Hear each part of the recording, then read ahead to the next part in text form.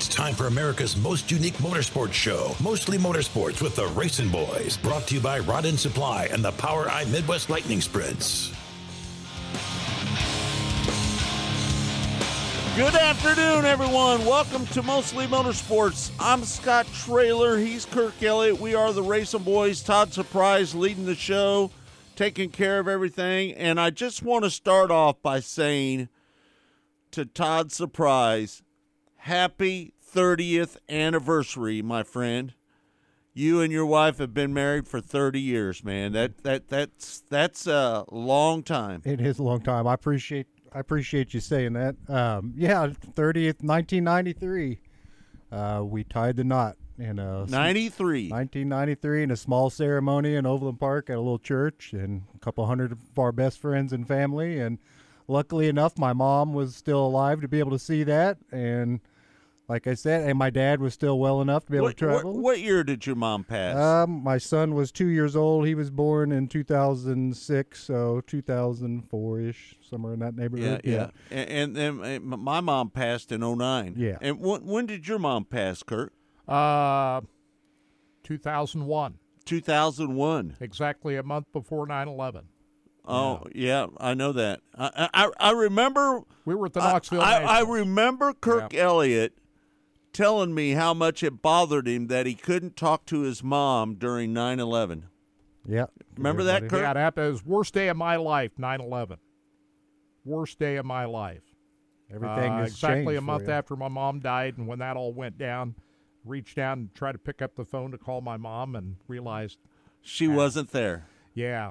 But it was a horrible day for everybody. Yeah. You The know, whole country. I think all three of us can speak with a lot of authority that our mom, my mom, because I was an only child and I lived with my mom. My mom was a single parent, and I grew up with my mom, and I know that your mom was very important to you, and I know, Todd, that your mom was really important to you as well. And you know, I'm very blessed to have known your mom. You did get to meet my mom, didn't you? I did. When did What a wonderful lady she was. you went up there? Did you come up to the house and meet her at the house? Yeah. Yeah. Yeah, I visited with her on numerous occasions. But you know, my mom. Let me just say, my mom was a lot like me. She could say some things that would stick you a little bit. Well, she was honest. Your mom was an honest woman. My mom was as honest as anybody could ever be. To And be so honest was my with you. mom, for that matter. But 9/11, you know what got me out of the funk of 9/11? You know, all that week, everybody remembers that, was going back to the racetrack, Lakeside Speedway that Friday night, and I felt like normalcy again, just getting back to the racetrack. Just getting back to the racetrack. That's right. Well, Yeah. congratulations, Todd, on your Yeah, I wedding appreciate it. anniversary. Going out- You've got a going lovely out- wife and a Hey, great man, family. I- You are blessed. You I- have a great family. I appreciate You've got that. a great family, buddy. Going out to dinner tonight. And Where are you going to dinner? Well, we're usually a Hereford house. We've got a Hereford house close to our house. Oh. So do Do you ever go up to the one at Zona Rosa? I've been to the one there. We've been to the original, and then we have one out here in Shawnee that we usually go to. And the Shawnee one's a lot of people don't know it's there, so we kind of get in and out. But being it's a Monday night, we shouldn't have a problem getting a table in Kansas City. Hereford House is the best steakhouse Real in good. Kansas City. I mean, you can pay more for the same steak. Right. I mean, like 801 Chop House and all that. There's some awesome steakhouses here in Kansas City, but you can't go wrong with the Hereford House. We used to go. Our wedding dinner was at Cascone's, which was a famous. Oh man, it's one of the greatest Italian restaurants in Kansas City. But Cascone's it is. Yeah. But I don't eat as much Italian food as I used to. The red sauce tears me up, so we stay away from that. The red sauce tears you up. It sure does. What's to give you the Just hurts the my runs? stomach. No, it just hurts my stomach. It does. just really hurts my stomach. But I want to also say my stepdad, we were talking about losing their mom. My stepdad, he just lost his mom 2 nights ago, I guess it would be now, and she was 102 years old. Holy cow. Anybody that lives to 102 years old has seen a lot in life. You can't feel bad. I mean, you feel bad that you've lost someone that's been around Right. that long, but for 102 years old, she's seen everything. Like she's seen it all. Deidre's Aunt Gert is just about ready to turn 100. Well. Let me tell you. Can you imagine living to 100? If you lived in Kansas City back in the day, you did taxes with the whole tax service. Somebody has done, and she was your tax lady. And she did it up until she was 100 years old. She was working into her very, very late 90s and they still let her pretend to work up into her hundreds. So she just got downhill. Pretend to work. Yeah, give her some stuff to kind of do. Yeah. I talked to a man 101 years old on Saturday night. How cool is that? I was at a Hall of Fame function in my hometown of Mount Ayr, Iowa, and his name is Jake Daly, and he was at the ceremony, and he remembered who I was, and we had a conversation. I had a conversation with a 101-year-old man on Saturday night. How about that? And he pretty went into cool. the Hall of Fame. That was cool. I can't wait for Deidre's Aunt Gert To hit to 100. turn 100. It's just a Because she, listen, she tells me all the time, I just wish I'd die. well, let me tell you, that's my grandmother. My grandmother said that the last 10 years of her life. Yeah. I just wish, and so she made it another 10 years past saying that. But yes, like you said, when you can make it to the century mark in this day and age, that's you're saying a lot of I'm things. not. I don't think I'll make it to 100. I'm not long for this for that long. You might, Todd. You could live to 100. Well, my grandma and grandpa both were 96 and 97 respectively, and then my grandma on my other side was 92. So Right.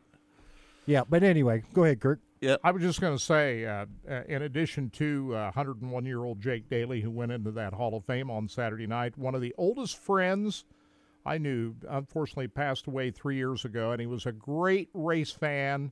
He was a huge fan of sprint car racing, and we went to races together. He also went into the Hall of Fame. Bob Ricker is his name, so all the best to and he Pam was and his family. One of the biggest race fans I know, who no longer with us, went into that same Hall of Fame. And he was a huge sprint car fan. He was, and a huge fan of the RacinBoys, too. Hey, listen, I love people that are sprint car fans. Yeah. He was the biggest. He was the biggest. Let's get into it, Kirk. Ryan Timms picks up the win last night because they got rained out on Saturday night. And unfortunately, I had some truck issues going on with my truck. And I wanted to get home during the day. I didn't want to drive home at night with that truck overheating. And so I drove home yesterday, and I watched it on TV last night. Yeah, I watched the race, too. I hate that I had to leave, but I had some truck issues, as you know, Kurt. Right, and I had planned on being there on Saturday night, but I wanted to be at the Hall of Fame for my good race friend on Saturday night, so I wasn't able to be at the Jesse Hockett Daniel McMillan Memorial this year, but I watched all the races on Racing Dirt, and it was a great show. Especially the non-wing race yesterday, I thought it was a great race. Ricky Lewis coming from outside the top 10 to win from California, and what a year he has had. He had like 13 wins this year. Ricky Lewis in that 41 car was the man in the non-wing racing. And, congratulations to Ryan Timms, who won his preliminary night on the opening night of the Hockett McMillan Memorial, and backed it up by holding off Jake Buback and the other contenders in the race on Saturday night. And we're trying to get a hold of Ryan Timms, but I'm not so sure. He might be in school. He might be in school. You never we know. were just talking about that. I was just never know thinking, that. He's young enough to still be. My son's still in school, and I'm like you said, his early release is 1:30. So I seriously doubt we'll probably hear from him. He'll probably have a bunch. I'm sure his phone is blowing up today. No doubt about it. I'm sure he probably. Here's what his teachers probably said: just go ahead and put it on mute for the day, and then you can get back to him. Because I'm sure he's having a phone blow up issue.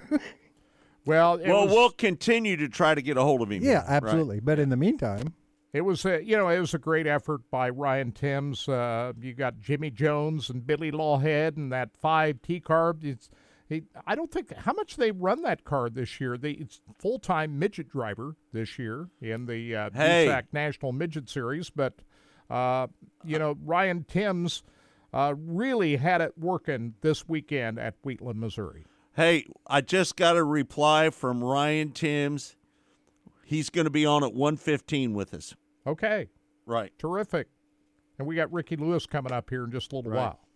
Yep, no doubt about it. Ricky Lewis, Kirk, an exceptional run by Ricky Lewis, starting 11th and working his way through the field.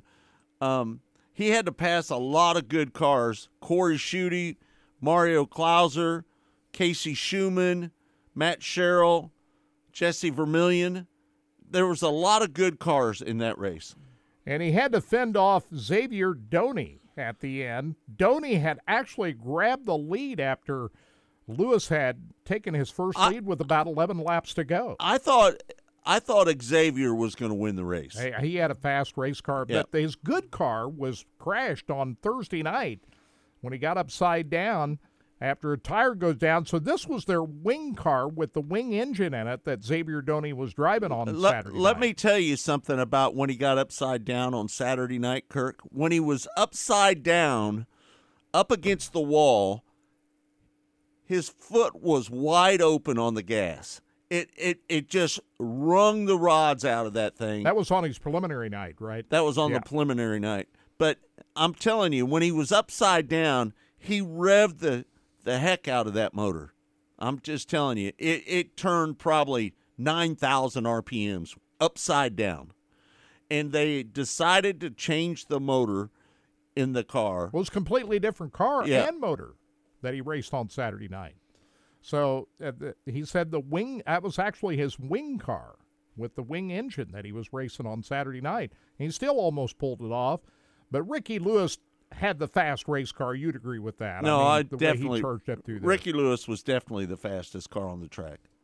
Corey Schutte ends up third. He was the pole sitter in the race. Mario Klauser and Casey Schumann rounds out the top five. I thought Corey Schutte was going to win that race there for a minute. He was my pick before the night began. Who did I pick, Kirk?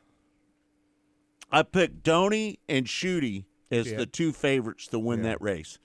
I didn't think anything about Ricky Lewis coming up through the field. I didn't either.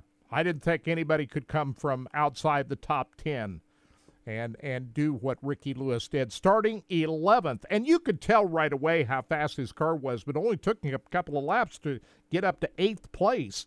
And then all of a sudden he was up into the top 5 a couple of laps later, so he steadily worked his way up through the field.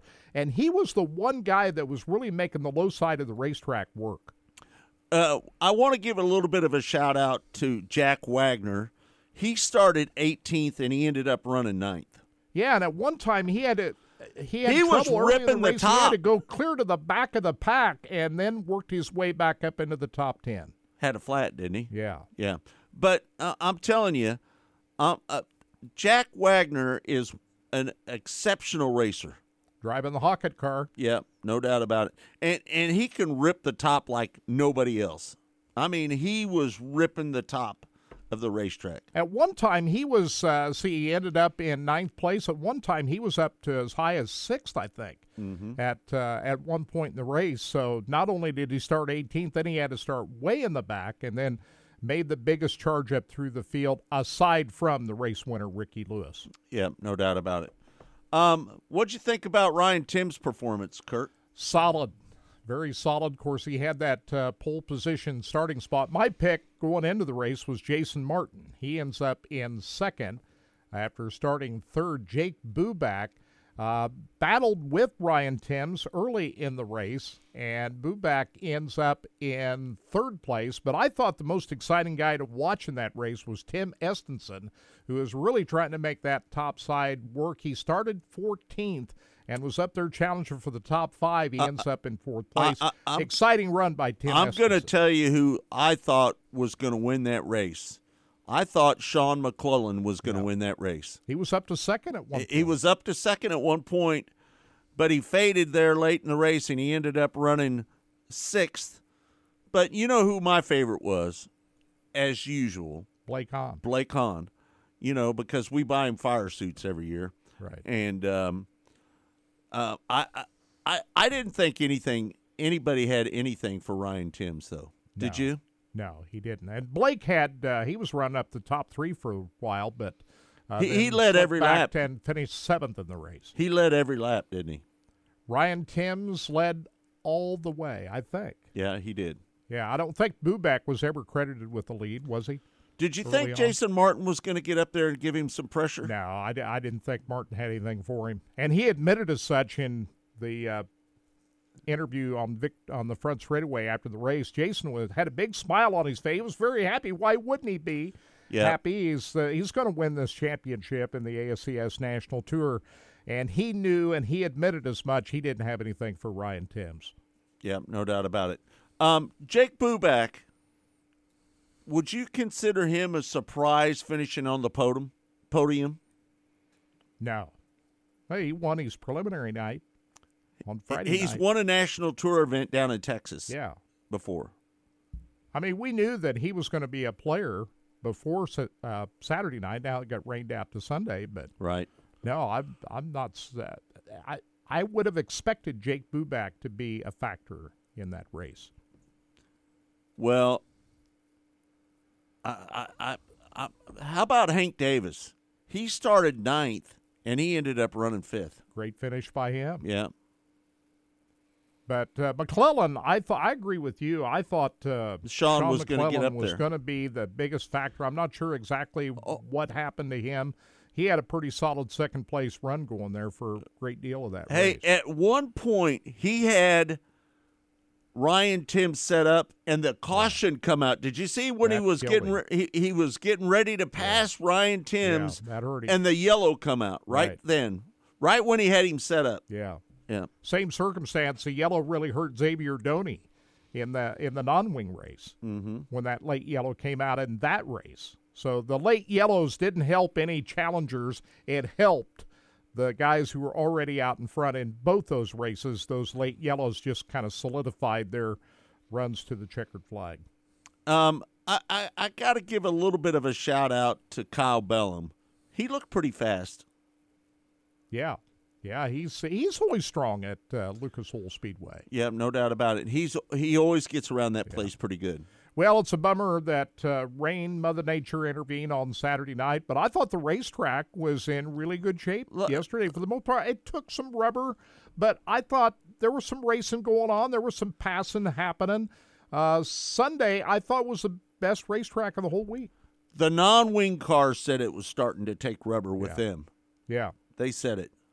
They were talking about how the track was starting to take a little bit of rubber. You know, but don't you agree yesterday's track was the best of the whole week? I think it was the best of the whole week. But the first 2 nights, to be honest with you, Kirk, not so good. Would you agree with me on that? Yeah, and we discussed this on Saturday morning, and I think a lot of it had to do with the lack of rain and hot weather that was at Lucas Oil Speedway over the previous 4 or 5 weeks. There's not much moisture in the racetrack. Let me tell you something. When that rain came in on Saturday night, it was a barn burner of a storm. I mean, the rain was coming down hard. It had 50-mile-an-hour winds, and we were sitting in the RV, and that thing was a rocking. Let me just tell you. It was I felt a little unsafe. We sat in RVs at Lucas Oil Speedway before. Hey, Kirk, wondering if we were going to blow away. Tell the story about the time that we left after, what was it? Was it the Show Me 100?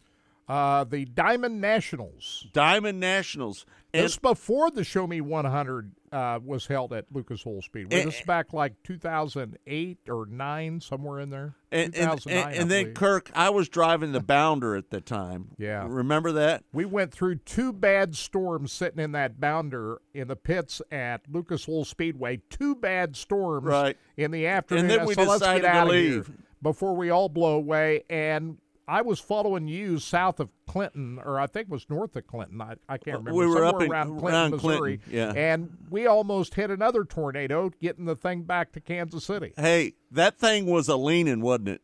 Yeah. You had all you could handle keeping that thing on the road. That was something. I just couldn't believe it. That's a really satisfying win for Ricky Lewis, I would think, with the War Series, right? Yeah, and he, in Victory Lane, and we'll talk to him here just a little bit, he was a very young, he's 25 years old.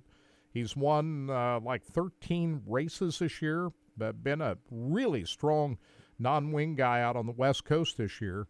And he comes to Wheatland, Missouri, and shows everybody how it's done. So he was really impressive. And Jack Hockett and Victory Lane, very appreciative of what Jesse Hockett was, even though he wasn't old enough to really remember him that much racing out on the West Coast, but he knew the history of Jesse Hockett, and he knows all of the stories about Jesse Hockett, and was really appreciative of that big win, and had a lot of respect for the Hockett family there at Victory Lane. It was cool to see. Yeah, no doubt about it. 14 event wins this year. 14. So that it was 13 heading into last night. So that was his 14th win. What a season he's had. Wow. Yeah, no doubt about it. So let's take a break, and when we come back, Ricky Lewis is going to join us right here on the show. We're going to talk to him, and then a little bit later in the show, we're going to be talking to Ryan Timms as well. That's right. And we've also got sound from the late model Knoxville Nationals. I was up there for one of the nights this week. We'll be all over that. Ricky Thornton Jr. winning his 20th race of the year. And we got sound from him and the other top finishers at Knoxville. Kirk, we've tried to get a hold of Ricky Thornton Jr., haven't we? Well, I talked to him on Thursday night. He said he'd come on, but I haven't been able to reach him here since Saturday night. Right. But we have sound. Ryan Ragland has got imagine a 3-minute that interview with the winner, Ricky Thornton Jr., so we'll play that during the show a little bit later on. Okay, coming up next here on Mostly Motorsports, it's all brought to you by Raudman Supplies, featuring the Power Eye Midwest Lightning Sprints. We will be back with Ricky Lewis next, right here on Mostly Motorsports.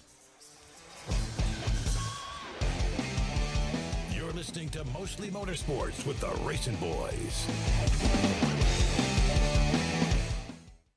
Raudman Supply is involved with a variety of motorsports as well as industrial applications with many different types of products. Since 1989, Raudman Supply has provided superior products priced competitively. Whether you're racing at the circle track or drag strip, rock climbing, or going off-road, Raudman Supply has an assortment of rod-ends, radius rods, and specialty products to keep your equipment moving. Raudman Supply's experienced staff is ready and willing to help you with your needs. Their promise is to continue to provide a superior product with superior service so you can stay in front of the field no matter what it is. To learn more, go to RaudmanSupply.com.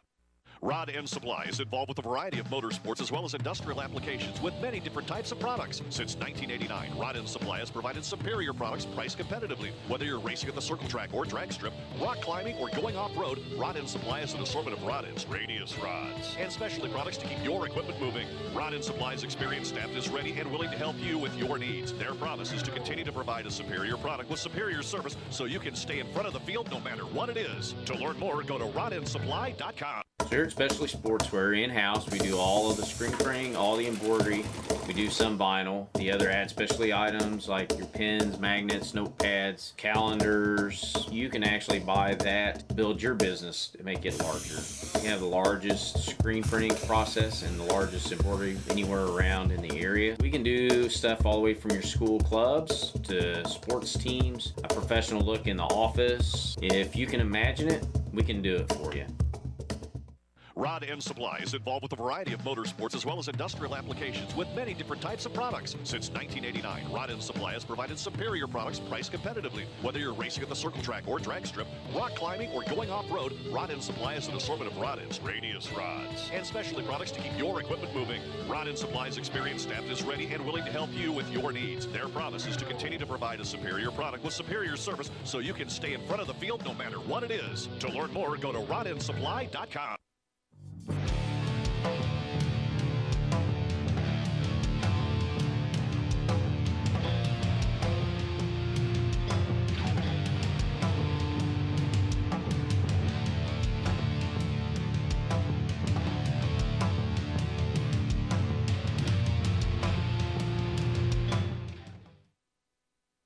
Race fans, the National Sprint Car Hall of Fame and Museum is open 7 days a week, year-round, for you to come in and check out all of the wonderful race cars on display in the museum And our online store at sprintcarstuff.com is open 24 hours a day for you to check out everything that we have in stock for sprint car fans. Whether it's for a birthday, anniversary, or Christmas, sprintcarstuff.com has it all. That's at the National Sprint Car Hall of Fame and Museum in Knoxville.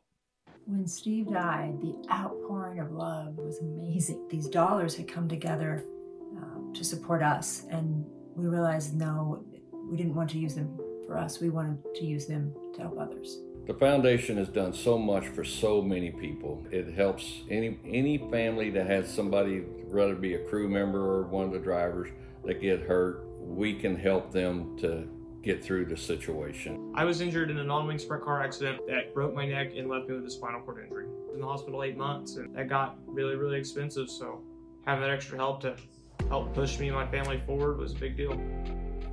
Yes, Steve's death is the reason the foundation exists, but it's Steve's life, and it's the lives of racers everywhere, is the reason we're able to do the work we do.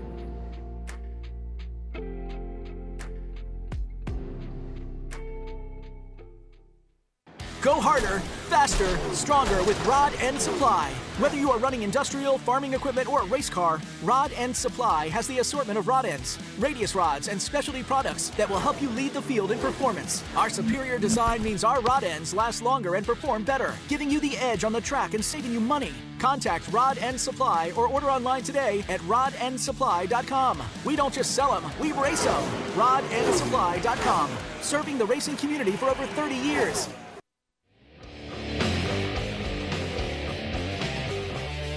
Welcome back. It's Mostly Motorsports. It's all brought to you by Rod End Supply, featuring the Power Eye Midwest Lightning Sprints. Where are they racing at this weekend, Kirk? They're back up at I-35. Up at I-35 this weekend. Yeah. Well, joining us now is a guy that picked up a big win. He started 11th. He ended up winning the race with the Power Eye War Sprints. Ricky Lewis joins us now on the show. How you doing, Ricky? I'm good, man. Just driving along the road. Yeah. So how many hours is it home? How far do you have to drive to get home? It's like eight and a half hours back to the shop in Markle, Indiana. Yeah. So. Yeah. It's a long ways, but we made a whole weekend out of it. We went to Valley last week too, so we made a week out of it. Hung out in Kansas City, and it's like a little vacation. Right. Yeah. So let's talk about you starting 11th in that race the other night. Man, you had to pass a bunch of really good cars to get up there to the front, didn't you? Yeah, and I knew tire wear was going to be a factor just from the previous days, and I kind of wish I had ran on Friday so I could have seen how the tires looked on Thursday. I feel like I would have been a little easier on them earlier in the race, and I just knew tire wear was going to be a factor. So the first handful of laps, I kind of felt like I was trying to not run the top and not spin my tires at all, even though I hadn't taken rubber, but the track was just abrasive when you were on the gas. So I really did my best just to keep the tires underneath me, but not lose positions, but not, drive to the front. I was kind of shocked Xavier's tire lasted as long as he did because he went right to the front. I felt like I could have probably done the same thing, just was trying to be a little cautious, Yeah. How bad was your tire at the end of that race? Man, I was surprised. We had that red, and I know in the driver's meeting they said you get out of your car, you're done. As long as your feet don't touch the ground, you're good. So I actually popped my belt and checked my tire and saw that I still had a lot of tread left compared to the other guys. So my tire, I probably could have went another 5 laps or so. Probably not much more than that. But I feel like that was a really good race for me. Just a smart race, because typically I like to run 30 laps around the curb, and I have a blast doing that, but sometimes I feel like races are won by just running a smart race. Right. Xavier gave you a little bit of battle there at the end, didn't he? Yeah, no, I like racing Xavier. He's a good racer, and we always seem to run super clean, and it's always fun. Yeah, I was just talking about you made the bottom of the racetrack work really well last night, especially when you were making the turn. That seemed to give you a big advantage at the bottom. Yeah, I think just not spinning my tires, like I said, and there was a part of the racetrack like right in the middle that nobody was running, and I was able to like slide myself and catch that patch of moisture instead of beating the curb down, spinning my tires, because just underneath the cushion was just black. So that was really hard on tires, and so I was able to like catch the moisture off the two, and I felt like I gained a lot of positions just by doing that, like sliding them, and they'd get on the brakes to cross me over, and I'd kind of park it right in the middle and drive off a two really really nicely. So I feel like that was probably what won me the race, I'd say, because even when Xavier was sliding me, I felt like I still had some left in the tank. I wasn't running. I mean, you saw how fast he caught me, so it was I was kind of just running it easy until I felt some pressure, just like I said, trying to save my tire. I don't do that a lot. We don't do a lot of rubber racing. So, I feel like everything just worked out. Got by him at the perfect time because the next corner was rubber. So, everything just kind of worked out in my favor, I feel like. Hey, tell me who was the hardest car to pass coming up through the field? Can you name one driver that was the hardest to pass? I felt like I couldn't really shake Kreisel. Like, I'd get him, and then, somehow he'd get me on the choose cone, and I'd be racing him again. And so I feel like he just took the most times to get by Riley.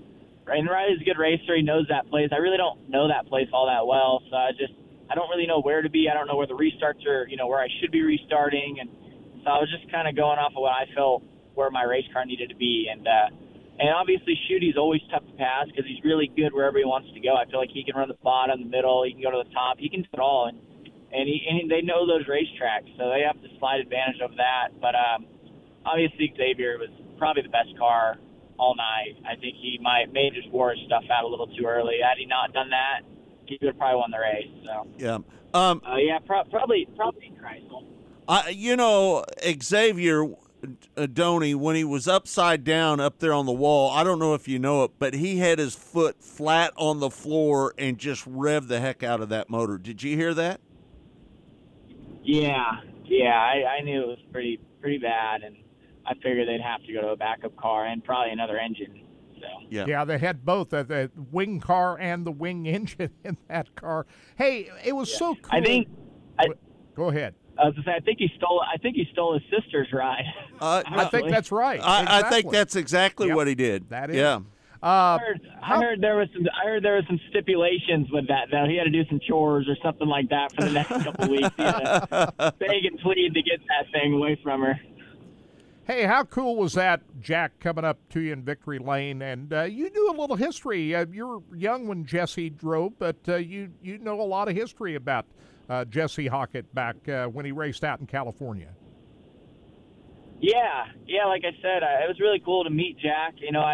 I'm really close to Steve Watt with Maxwell Industries, so he's like a second dad to me, and I've known him my whole life. And so he always knew the Hocketts really well, and he knows everybody in motorsports real well, I feel like. But so when Biggie came, when Jesse came and ran Biggie's car, I obviously got to meet him. I didn't really know him too much outside of just meeting him that day because I was really young. So it was 2008, so 14 years ago. Right. Well, I thought that was really funny. I really know him. When Jack said, I'm not sure I like all these California guys coming out here kicking our butts, and you said, well, Jesse kicked our butts when he came to California too. So right. Yeah. So he did that quite often. So he goes, well, that's different. Right. Yeah, no doubt. Listen, what was your impression of Jesse Hockett when you met him when you were a kid? I just know everybody liked him, right? Like, obviously, everybody that I was around was friends with him. So, I heard nothing but good things. And he came out and beat the fence down around Ventura for 30 laps, and that was still to this day probably one of the coolest races I'd ever seen. The curb was gone. It was slick. I mean, guy ended up winning around the bottom, and Jesse and we're up there just beating the fence down. That was the coolest thing, right? Because especially seeing like outside national guys come to my racetrack, well, not my racetrack, but my home racetrack, and it was just super cool, and I still love it, man. Like turkey nights a race that I feel like every year something bad happens to me, or like I get taken out or something, but I still go there because it's my home racetrack. I put a lot of pressure on myself to win that race, but it seems like something always happens. But it's always cool to see all the national guys come to a racetrack I grew up at, you know? Right. I don't know if you know this, but Kirk, Elliott, and I, we used to do an ASCS show when I traveled out on the road, and Jesse Hockett was in our studio the night before his passing. No way. Yeah. No wow. doubt. Yeah, he was a special guy, no doubt. And let's talk about your season. 14 wins this year. What a season you've had, man. Just talk about all the big wins that you've had aside from the one last night. Yeah, I feel like we've won just about every big race. It's not obviously USAC's on a different level because of their qualifying formats, and you know those guys are just so good. I feel like, but I mean we went quick time with them, and so I feel like that was a big confidence boost that's solidifying the rest of our year that we've had, and just running good with them. But yeah, like the Hockett obviously was probably the biggest right there with the Jack Hewitt Classic. A lot of big names have won both those. They started the Rusty McClure Classic at Wayne County, was able to win that. Won an MSCS race with a lot of heavy hitters in it. Guys have won a lot of USAC races. So I feel like we've won every race that we've circled on the schedule this year. And I'm like, I look back, like it's the same car I ran last year, the same everything, same team. I don't know what changed besides maybe just seat time. I'm just extremely thankful, and I, ask God every day what I do right to be where I'm at. Right. Because this is unreal. Yeah, super amazing year. Are you going to run any of the Extreme Outlaw sprint races? Are you going to run any of those races? The Extreme, I didn't even think they still ran those. No, they run the Extreme Midgets. Are you running? Are you going to the BC 39? Are you going to run the? Go ahead. The midget races? Yeah. No, I don't really run midgets. I'd You're like not to run running midgets, but I don't run midgets. But I'd like to. Just haven't really had the right opportunity present itself, I guess. I'd like to run Chili Bowl, and I'd really like to run Turkey Night. Those are two races that I would personally like to run, but just haven't had the opportunity yet. I'm tall and big, so I feel like sprint cars are probably safer for me. Right. Yeah. Hey, what lap did it starting to take rubber during that race last night? Do you remember? I feel like whatever lap I took the lead on, because I feel like I slid Xavier into 3, and I went into 1 and 2, ran off the cushion, and there it was. And then it was like, oh boy, we're rubber racing now. And I looked at the scoreboard. We still had I think we were on lap 18, so we still had 12 laps to go, and I was nervous. I'm like, man, 12 laps.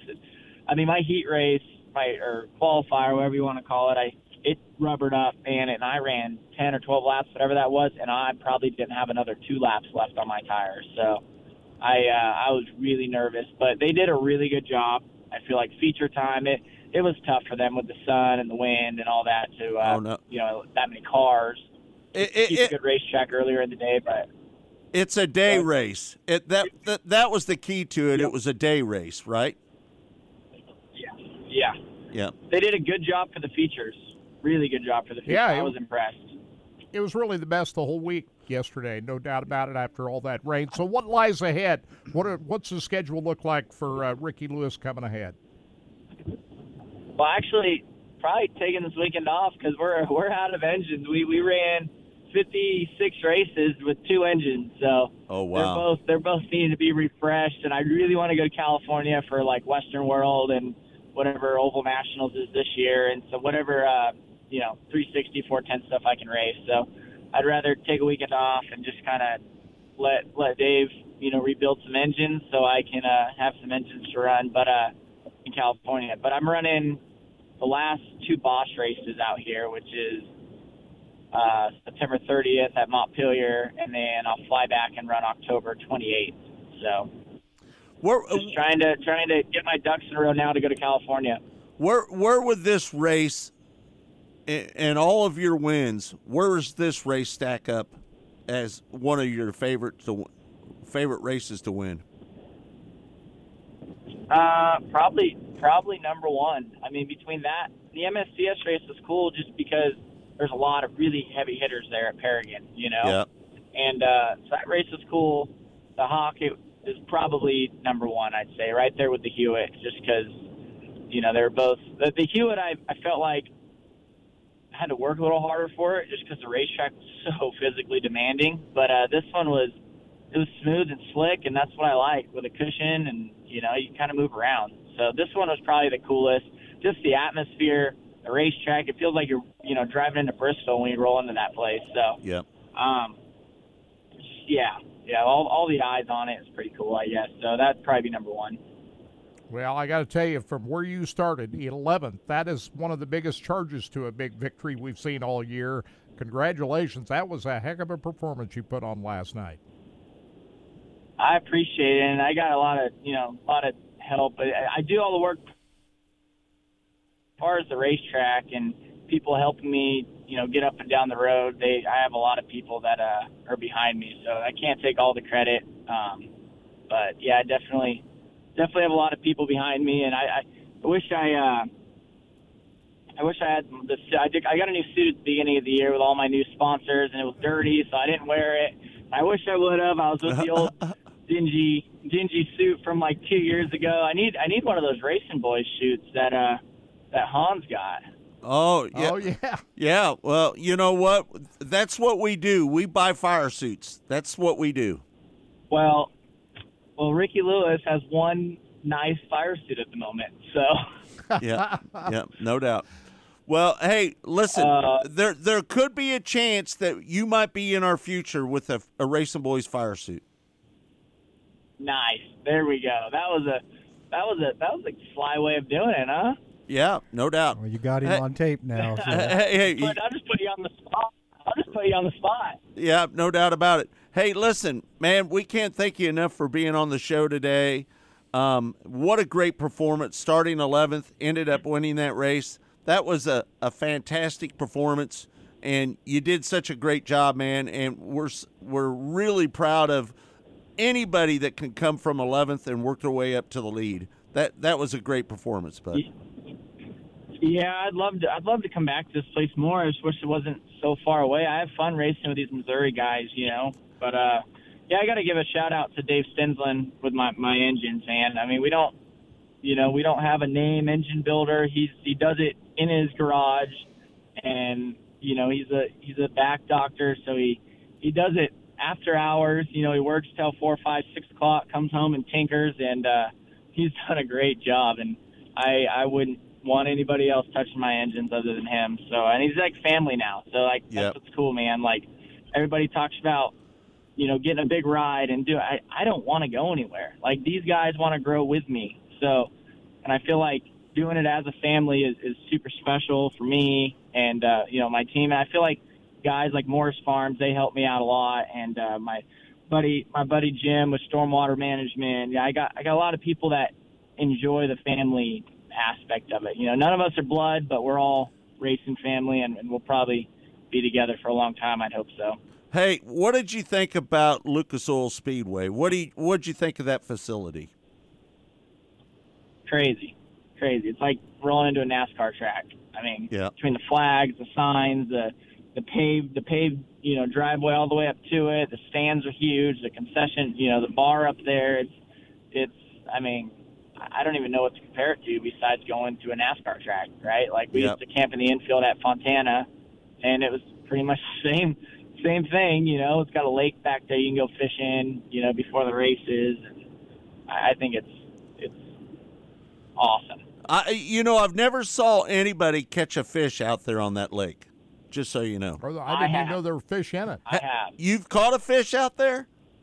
I have. I caught 4 of them last year. I didn't get a chance to go fishing this year, but last year, right before Hot Live, I think they were bluegill. I'm not sure. I'm an ocean fisherman, man. Like, right. I ran sport fishing boats for a few years before I came back to Indy and race. But, yeah, I've done ocean fishing my whole life. I could take you ocean fishing, but I can't even tell you the difference between a largemouth and a smallmouth when you come to freshwater. Yeah. Well, there's a lake that's literally 10 minutes from where you were running this weekend called Palm de Terra Lake. My dad had a place on there, and it's a monster little freshwater lake. And let me tell you, next time you're back down there, ask one of the locals down there to point you the direction and just go drive around there, man. It's a really awesome lake, and I'm sure you could get you a day pass and go fishing. Heck, I bet you one of those fishermen's got a boat. You can go down, or one of those race car drivers got a boat.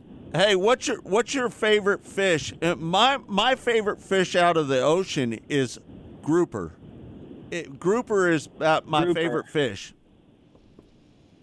I'd have to say halibut. We went and whacked up on some halibut earlier this year, and I still have a freezer full of halibut. So halibut's probably my favorite. Rockfish second, then like white sea bass probably somewhere around there. Well, the white, yeah. So yeah, we do a little bit of everything. I'm a salmon guy myself. You're a salmon guy. Yeah. Let me tell you something. The Hockett's, I don't know if you know this or not, but the Hockett's had a fish fry on Saturday up there. And they cooked so much fish. They had a cooler full of fillets all the way to the top. Probably crappie and catfish. And they cooked every fillet that was in that cooler.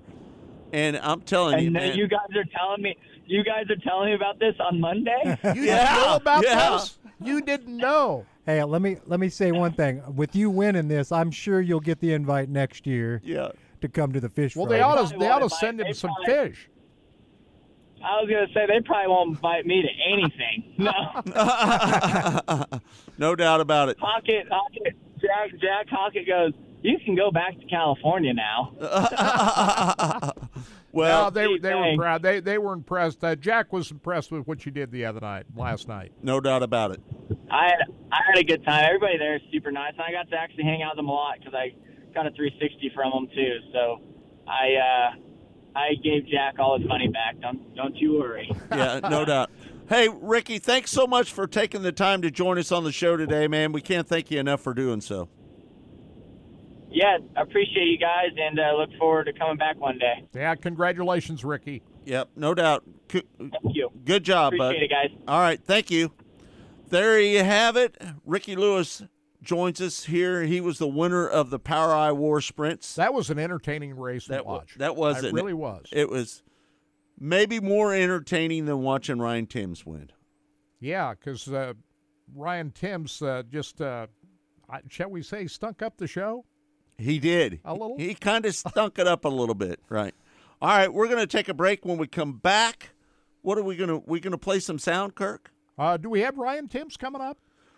1:15, Kirk. 1:15. Okay. Yeah, we'll play some sound from Knoxville. We've got Ricky Thornton Jr., and we've got Mike Marlar and Hudson O'Neill, the top three finishers. We got sound from those guys that we can play. And a little bit later in the show, Scotty Cook is going to join us, and Chase Raudman as well. There you go. So stay tuned for more of Mostly Motorsports. It's all brought to you by Raudman Supply, featuring the Power Eye Midwest Lightning Sprints. They'll be racing up at I-35 this weekend.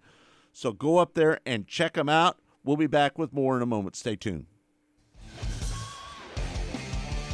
You're listening to Mostly Motorsports with the RacinBoys. Raudman Supply is involved with a variety of motorsports as well as industrial applications with many different types of products. Since 1989, Raudman Supply has provided superior products priced competitively. Whether you're racing at the circle track or drag strip, rock climbing, or going off-road, Raudman Supply has an assortment of rod-ends, radius rods, and specialty products to keep your equipment moving. Raudman Supply's experienced staff is ready and willing to help you with your needs. Their promise is to continue to provide a superior product with superior service so you can stay in front of the field no matter what it is. To learn more, go to RaudmanSupply.com. Raudman Supply is involved with a variety of motorsports as well as industrial applications with many different types of products. Since 1989, Raudman Supply has provided superior products priced competitively. Whether you're racing at the circle track or drag strip, rock climbing, or going off-road, Raudman Supply has an assortment of rod-ends, radius rods, and specialty products to keep your equipment moving. Raudman Supply's experienced staff is ready and willing to help you with your needs. Their promise is to continue to provide a superior product with superior service so you can stay in front of the field no matter what it is. To learn more, go to RaudmanSupply.com. So here at Specialty Sportswear in-house, we do all of the screen printing, all the embroidery. We do some vinyl. The other add specialty items like your pins, magnets, notepads, calendars. You can actually buy that to build your business to make it larger. We have the largest screen printing process and the largest embroidery anywhere around in the area. We can do stuff all the way from your school clubs to sports teams, a professional look in the office. If you can imagine it, we can do it for you. Rod End Supply is involved with a variety of motorsports as well as industrial applications with many different types of products. Since 1989, Rod End Supply has provided superior products priced competitively. Whether you're racing at the circle track or drag strip, rock climbing, or going off-road, Rod End Supply has an assortment of rod ends, radius rods, and specialty products to keep your equipment moving. Rod End Supply's experienced staff is ready and willing to help you with your needs. Their promise is to continue to provide a superior product with superior service so you can stay in front of the field no matter what it is. To learn more, go to rodendsupply.com.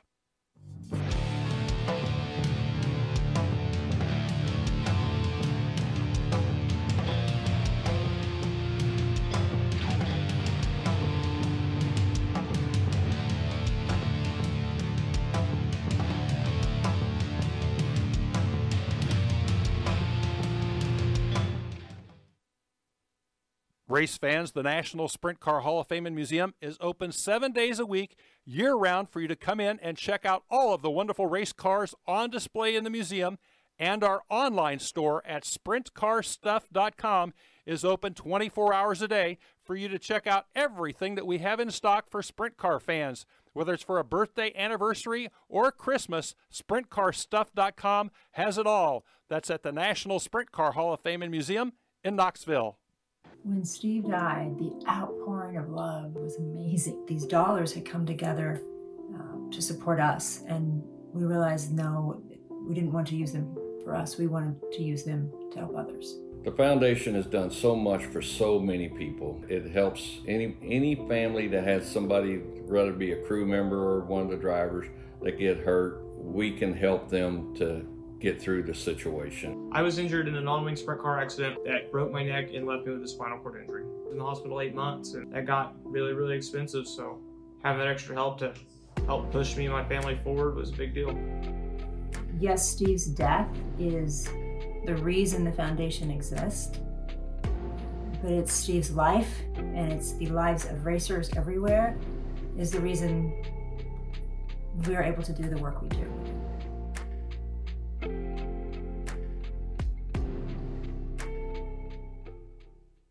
Go harder, faster, stronger with Rod End Supply. Whether you are running industrial, farming equipment, or a race car, Rod End Supply has the assortment of rod ends, radius rods, and specialty products that will help you lead the field in performance. Our superior design means our rod ends last longer and perform better, giving you the edge on the track and saving you money. Contact Rod End Supply or order online today at rodendsupply.com. We don't just sell them, we race them. rodendsupply.com. Serving the racing community for over 30 years.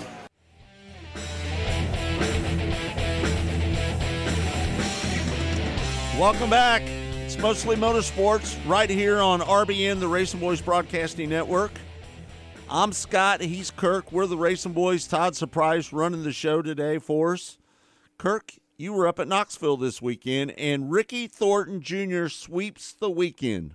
Yeah, all 3 nights, and now he has 20 late model victories this year. And the leader of the pack, in the Lucas Oil Late Model Series, and they're heading to Brownstown this weekend, but Knoxville was his playground this weekend, no doubt about it. He got up in front, and there was nobody going to catch him on Saturday night. 75-lap race. He started on the pole and led. He was battling it out. He and Mikey Marler had a pretty good battle going there for a while, and Marler even got the lead there for a brief moment. Mike Marler is a 3-time winner of that race, isn't he? Yes. Yeah. Yeah. So Mike Marler really ran well. He ended up second, but once Ricky Thornton Jr. got back out in front, he and that Todd and Vicky Burns number 20 RT car was not to be catched, and Ricky Thornton Jr. Heading on to another victory, and he's won a ton of Crown Jewel events this year. And Ryan Ragland was there covering it for the RacinBoys up there, and he spoke with the race winner, Ricky Thornton Jr., after the checkered flag. Ricky Thornton Jr. takes a sweep at Knoxville, and how do you put this whole weekend and this whole year so far in perspective? A dream, honestly. It's been pretty wild. I mean, only one other guy's been able to sweep the weekend like this, and it was Billy Moyer, so it wasn't like it was a nobody. So thank you guys. Pretty awesome. First night we were really good. Last night I felt like a little better. And tonight I didn't know if we had the best car, honestly. I felt like we had a top 3 car. I just didn't know if it was a winning car. And just kept working my butt off as hard as I could. And I don't know, just got up on the wheel about halfway and just made it happen. You said last night that you guys tried a little bit of something. You weren't sure if you're going to keep it. Did you keep it a little bit? So we actually kind of went in between. We learned a couple of things last night. We learned a couple of things the first night. We did it tonight, and I felt like we improved, but the track was actually way slower tonight than it had been. So I was worried I was going to get too loose there at the end, but there's a small curve kind of developed around the top, and that kind of helped me. But I don't know, just a wild night, up and down. We hot lapped, and I felt pretty good, and we changed a few things after that, and I don't know, just me and Mikey had a really good battle at the beginning of the race, and like I could run hard and get back to him and get by him, and then he'd get back by me, and then I felt like we swapped the lead probably 10 times, and I don't know, just this car's been awesome this year. Just looking forward to the rest of the year. I was in turn 1 early, and you're driving the low line.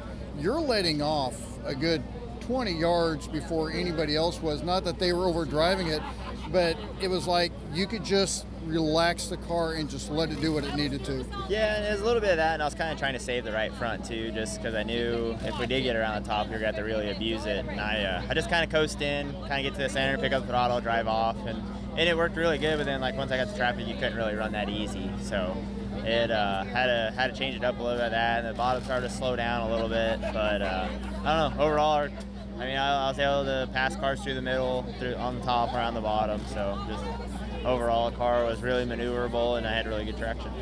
Having the most wins in Lucas Oil late model history in a season, it just keeps continuing. I mean, when you think about it, it's you know, and I made the comment one time, Davenport had his year, Owens and Shepard had their year, Davenport had another one. This is your year and Bobby Pierce's year. It's been a heck of a year, that's for sure. And like you said, to beat Scott's record of 16 in a season, and now we're at 20. So I mean, it's pretty unbelievable, honestly. It shows how hard my guys work. And I mean, like, after tonight, we'll head home. It's 7 hours home. By the time by 4 o'clock tomorrow, everything will be washed, ready to be maintenance. So they bust their butts to make sure we got the best car, and I feel like we got the best team out here. So luckily the results have been showing it. And all the fans that come up race after race. It's awesome. I feel like I didn't have a ton of fans here a couple years ago. Now it's pretty cool. The roar tonight was pretty loud. That was pretty special. So it's nice to be able to come back to Iowa. I'm not from here, but I felt like it's kind of where I really got my start. So right. It's been awesome. Well, like they say, enjoy the race, son. Thank you. I appreciate it. Thank you. Your mic's not. Go ahead. Ricky Thornton Jr. originally from Arizona, but he spent some time in Adel, Iowa. He lived there for a while. He's won the Super Nationals up at Boone. He did win a race at Knoxville in a modified in the Harris Clash in 2018. So that wasn't his first win on Thursday night up there, but he spent quite a bit of time up in Iowa, so a big win for him. And Mike Marlar ended up running second in that race, and he talked about the battle that he had with Mike Marlar. Mike Marlar is a 3-time winner of that race, and he knows his way around that racetrack really well, and you've got some sound from Mike Marlar. He had a great weekend. If not for Ricky Thornton Jr., Mike Marlar might have his 4th Knoxville Nationals win. Here is Ryan's interview with the runner-up finisher, Mike Marlar. Mike Marlar coming in second, and I made the comment earlier this morning that Mike Marlar is just always solid, always there. You had the streak of about 20 races in the top 5. This was one of those times where you might have thought you had something for Ricky to kind of take that broom off his hand, but man, he is just so tough. And, you know, on the start, looked like he might have had something, but just wasn't quite there. Yeah, no, he was just a little faster, man. Congrats to Ricky. He, the fastest car at the end of the night won the race. I got by him twice there and caught him in traffic twice, and he got me back in traffic. But in open track, he was faster. Really the only race to it was when we was in traffic. Hoover was bottled up, which Knoxville makes great racing for that reason. So yeah, it was fun, man. Congratulations, Ricky, though. We'll try again next year, and we was close, so I'm happy about that. When you got out of your car just a little bit ago and running up here, the first thing you said, you turned around to your crew and said, thanks, guys. I don't think people really realize how dependent you guys are on the crew. I've said this a million times, but it takes a village to run one of these teams, and lots of great people on my team with Josh and Jerry and Cody and my wife Stacy, my team owner Ronnie Delk, and all these sponsors we got. People's what it's about. Well, thanks a lot and a great run tonight. Yeah, thank you. There you have it. That's Mike Marlar. And we also have the third place finisher, Hudson O'Neill from Martinsville, Indiana. And you've got a little sound from him as well, Kirk, correct? Yeah, we sure do. Of course, he was coming off that World 100 win. We had him on the show here a week ago, and a pretty solid finish for the New Deal Hudson O'Neill in the Rocket chassis. Hudson O'Neill coming in third place, and when you have a good car starting in 10th place and you take advantage of the cautions, that just comes up for a good podium finish. Yeah, no, it was a great team effort. I thought I felt like all my guys worked really hard and gave me the best car they could give me, and I feel like knowing what we know now and what we've learned all weekend, I think we could go back and make some changes and be a little bit better. But I really think we made a lot of headway. We struggled kind of all weekend. We were just average all weekend. 6th, 7th, 8th, 9th, 10th, and I don't know. It was a trying week. We had to grind for it. That's for sure. There was a lot of work that went into this podium this weekend, and that's what I'm most proud of. Kind of when you're doing stuff like that, it kind of makes the third place a little bit sweeter. Yeah, it does. That's why I'm sitting down here and I'm pretty happy. You got a smile on your face, yeah, too. So, because there's no shame in in a third place whenever you've had to work as hard as we've had to work all week. So I appreciate all my guys, appreciate all the fans, and we'll see if we can't go to Brownstown and get one and build a little bit of a notebook and maybe come back here and be a little more competitive. All right, thanks a lot. Congratulations tonight. Yeah, thank you. The other contender, I thought, until he hit the wall on Thursday night, Jonathan Davenport came from 18th to 4th on Saturday night. But one of the fastest cars was Kyle Bronson. But he smacked the wall. He was chasing down the leader, Ricky Thornton, when he got up into the loose stuff and smacked the wall down there in turn number 3 and tore the hell out of his 40B car. All right, when we come back, we're going to have Ryan Timms on us. He picked up the win last night with the ASCS National Sprint Car Tour A-Main feature last night, and he's going to join us next right here on Mostly Motorsports. It's all brought to you by Rod End Supply, featuring the Power Eye Midwest Lightning Sprints. We'll be back with more in a moment. Stay tuned.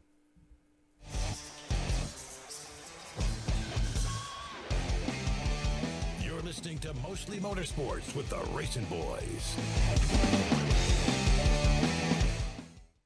Rod End Supply is involved with a variety of motorsports as well as industrial applications with many different types of products. Since 1989, Rod End Supply has provided superior products priced competitively. Whether you're racing at the circle track or drag strip, rock climbing, or going off-road, Rod End Supply has an assortment of rod ends, radius rods, and specialty products to keep your equipment moving. Rod End Supply's experienced staff is ready and willing to help you with your needs. Their promise is to continue to provide a superior product with superior service so you can stay in front of the field no matter what it is. To learn more, go to rodendsupply.com.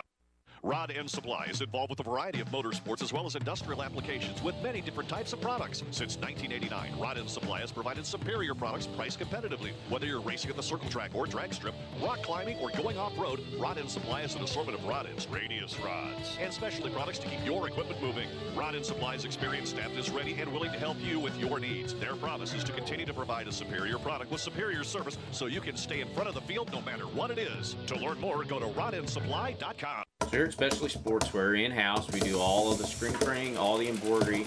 We do some vinyl. The other add specialty items like your pins, magnets, notepads, calendars. You can actually buy that, build your business to make it larger. We have the largest screen printing process and the largest embroidery anywhere around in the area. We can do stuff all the way from your school clubs to sports teams, a professional look in the office. If you can imagine it, we can do it for you. Rod End Supply is involved with a variety of motorsports as well as industrial applications with many different types of products. Since 1989, Rod End Supply has provided superior products priced competitively. Whether you're racing at the circle track or drag strip, rock climbing, or going off-road, Rod End Supply has an assortment of rod ends, radius rods, and specialty products to keep your equipment moving. Rod End Supply's experienced staff is ready and willing to help you with your needs. Their promise is to continue to provide a superior product with superior service so you can stay in front of the field no matter what it is. To learn more, go to rodendsupply.com.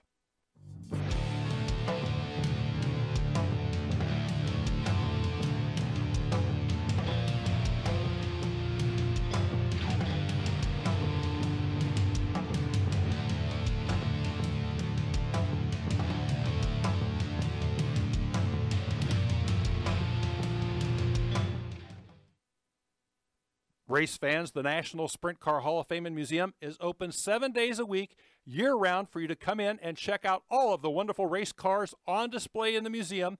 And our online store at sprintcarstuff.com is open 24 hours a day for you to check out everything that we have in stock for sprint car fans. Whether it's for a birthday, anniversary, or Christmas, sprintcarstuff.com has it all. That's at the National Sprint Car Hall of Fame and Museum in Knoxville.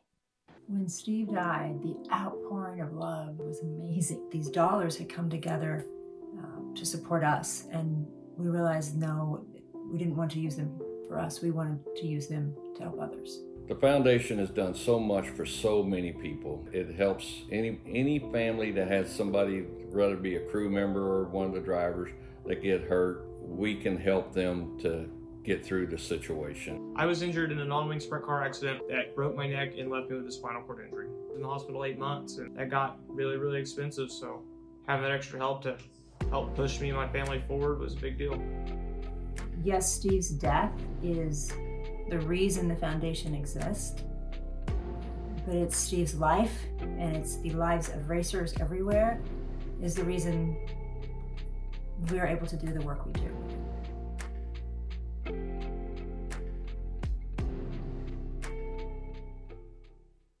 Go harder, faster, stronger with Rod End Supply. Whether you are running industrial, farming equipment, or a race car, Rod End Supply has the assortment of rod ends, radius rods, and specialty products that will help you lead the field in performance. Our superior design means our rod ends last longer and perform better, giving you the edge on the track and saving you money. Contact Rod End Supply or order online today at rodendsupply.com. We don't just sell them, we race them. rodendsupply.com. Serving the racing community for over 30 years.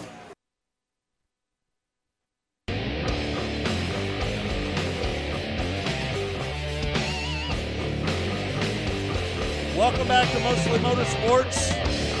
It's all brought to you by Rod End Supply, featuring the Power Eye Midwest Lightning Sprints. They'll be racing up at I-35 this weekend, so get up there and check them out.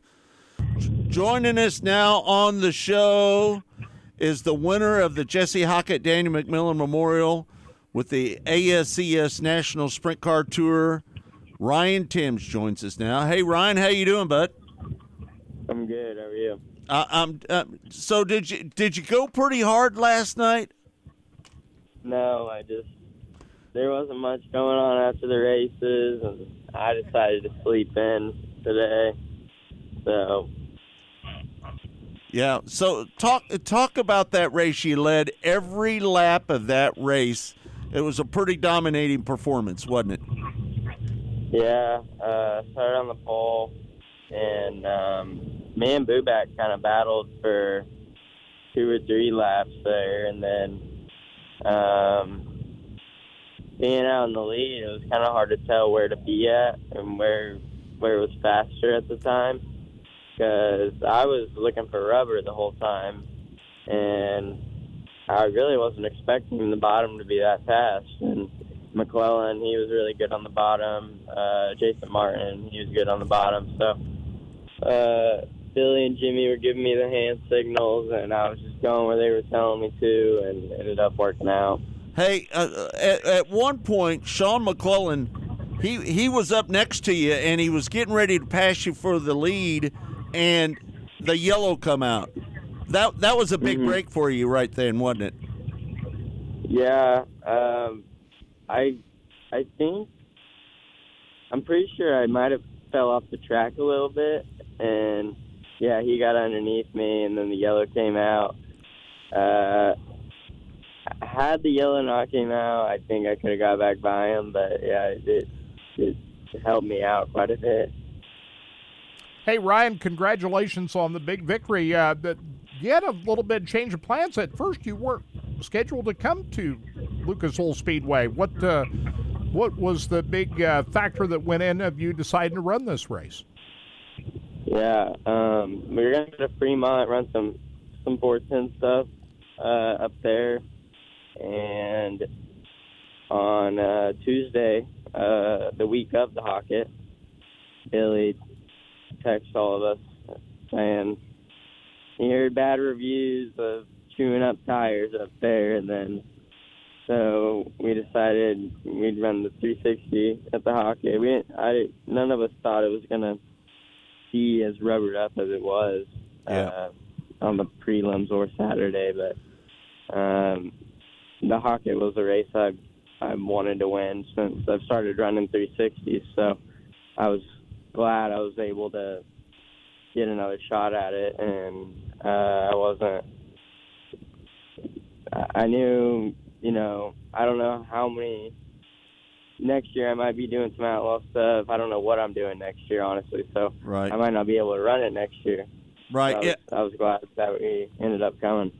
Hey, on the night that you won your prelim, man, that rubber was wide, wasn't it? Yeah, it was. It started off one lane around the top left rear rubber, kind of up against the curb, and then your left rear would be in the rubber. And then it just slowly kept moving down and eventually got, plumbed through the middle all the way up to the curb.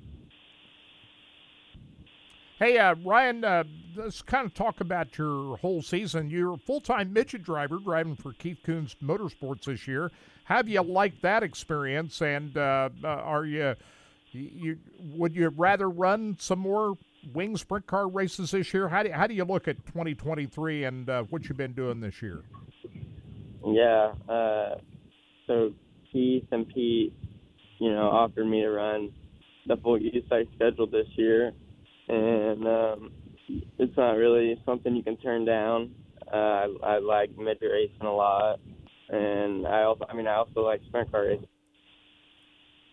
It is around 30 shows in a midget, so I don't get to run the sprint car as often as I'd like to, but I'm having a lot of fun in the midget deal, and I think, if I could get a USAC championship, it'd look good on the resume, and it's just something to say.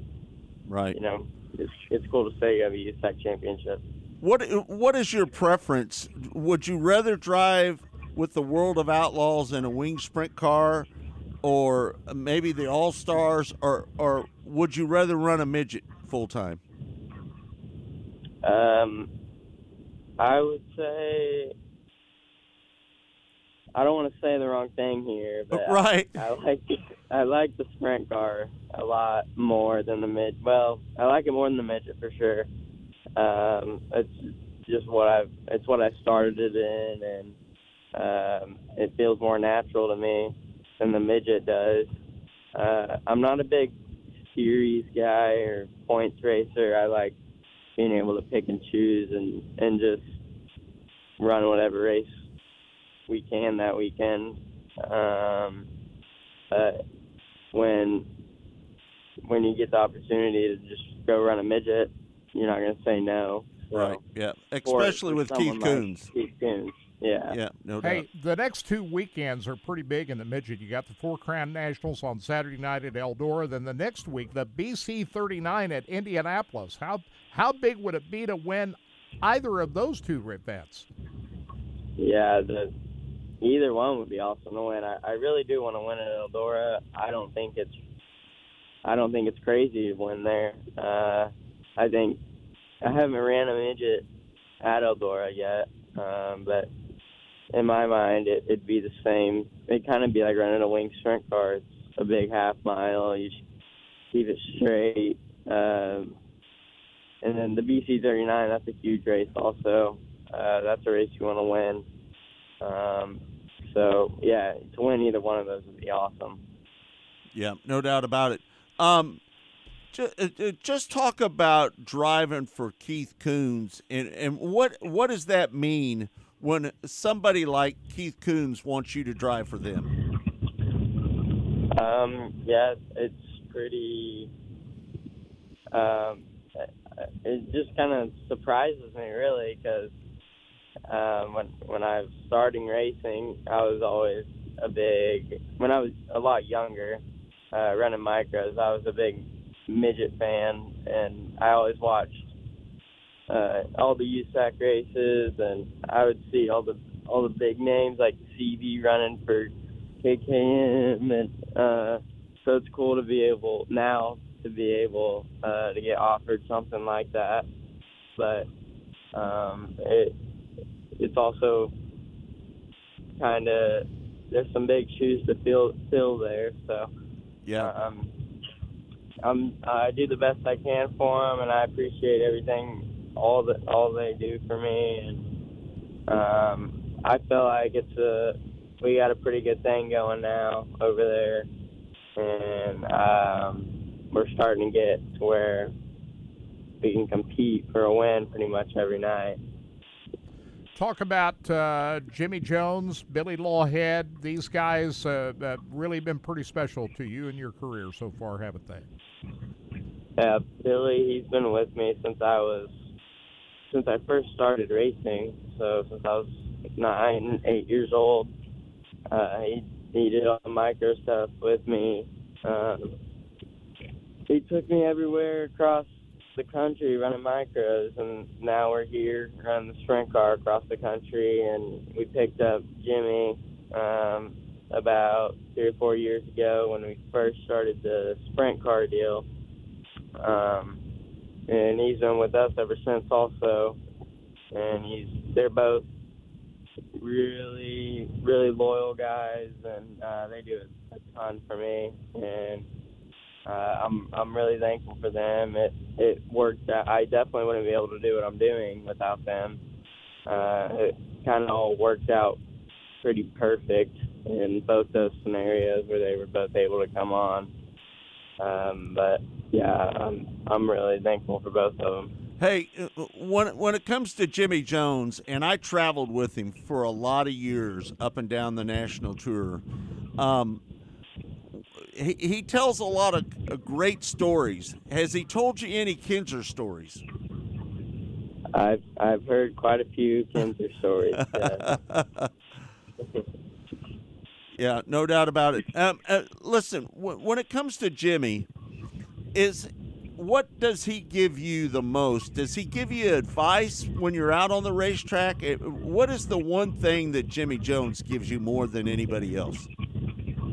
Yeah, it's weird because he's never really raced, and he's hot lapped the car a couple times, but he's never really raced before. But somehow, some way, he knows exactly how to drive a sprint car, because he does give me a lot of advice on what to do and how to drive the car and what I need to be feeling, and he's been right 90% of the time.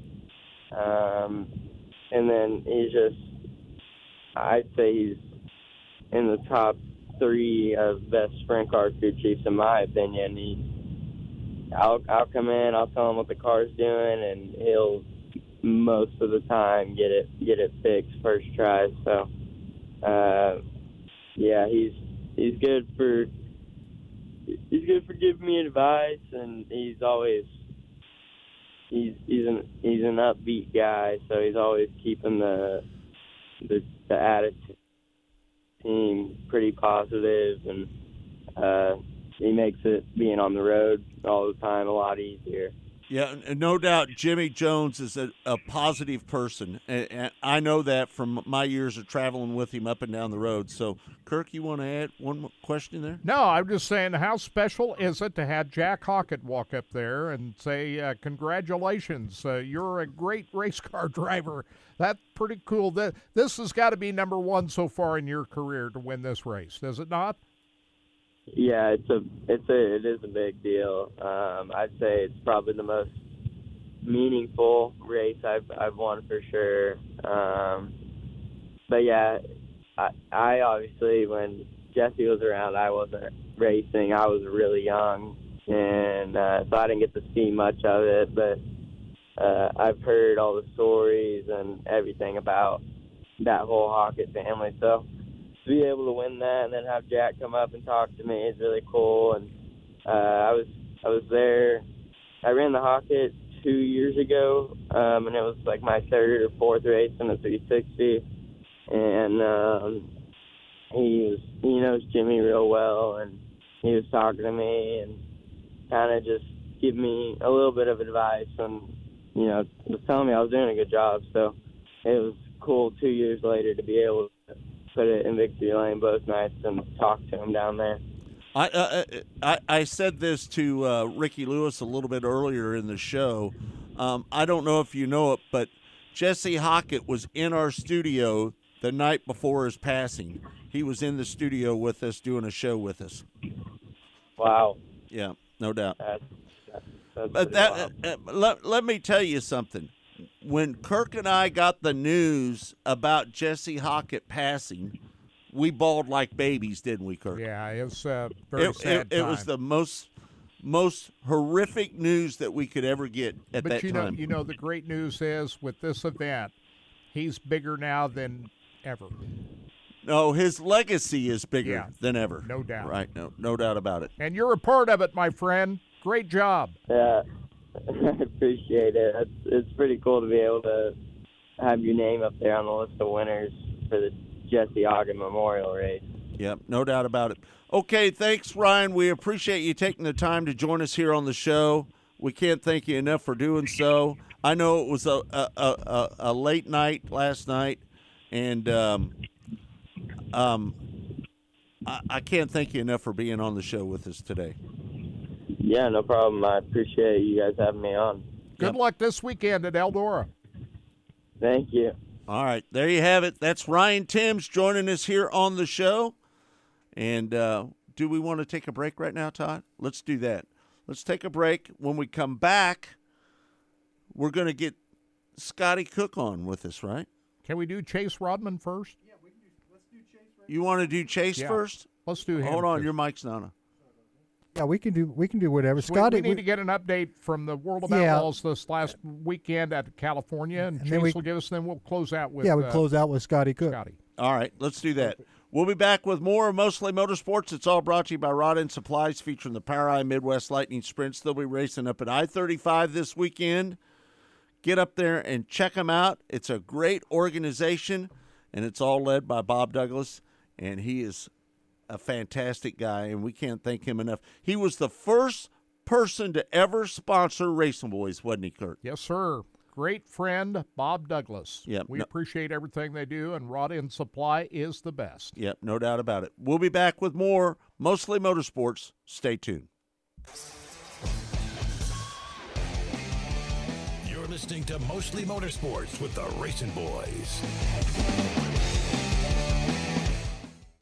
Raudman Supply is involved with a variety of motorsports as well as industrial applications with many different types of products. Since 1989, Raudman Supply has provided superior products priced competitively. Whether you're racing at the circle track or drag strip, rock climbing, or going off-road, Raudman Supply has an assortment of rod-ends, radius rods, and specialty products to keep your equipment moving. Raudman Supply's experienced staff is ready and willing to help you with your needs. Their promise is to continue to provide a superior product with superior service so you can stay in front of the field no matter what it is. To learn more, go to RaudmanSupply.com. Rod End Supply is involved with a variety of motorsports as well as industrial applications with many different types of products. Since 1989, Rod End Supply has provided superior products priced competitively. Whether you're racing at the circle track or drag strip, rock climbing, or going off-road, Rod End Supply has an assortment of rod ends, radius rods, and specialty products to keep your equipment moving. Rod End Supply's experienced staff is ready and willing to help you with your needs. Their promise is to continue to provide a superior product with superior service so you can stay in front of the field no matter what it is. To learn more, go to RacinBoys.com. Sure, especially sportswear in-house. We do all of the screen printing, all the embroidery. We do some vinyl. The other add specialty items like your pins, magnets, notepads, calendars. You can actually buy that, build your business to make it larger. We have the largest screen printing process and the largest embroidery anywhere around in the area. We can do stuff all the way from your school clubs to sports teams, a professional look in the office. If you can imagine it, we can do it for you. Rod End Supply is involved with a variety of motorsports as well as industrial applications with many different types of products. Since 1989, Rod End Supply has provided superior products priced competitively. Whether you're racing at the circle track or drag strip, rock climbing, or going off-road, Rod End Supply has an assortment of rod ends, radius rods, and specialty products to keep your equipment moving. Rod End Supply's experienced staff is ready and willing to help you with your needs. Their promise is to continue to provide a superior product with superior service so you can stay in front of the field no matter what it is. To learn more, go to RacinBoys.com.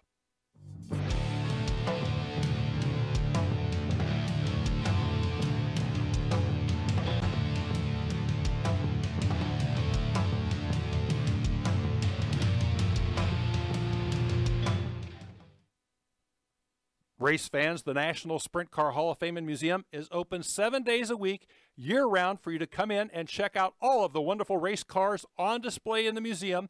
And our online store at sprintcarstuff.com is open 24 hours a day for you to check out everything that we have in stock for sprint car fans. Whether it's for a birthday, anniversary, or Christmas, sprintcarstuff.com has it all. That's at the National Sprint Car Hall of Fame and Museum in Knoxville.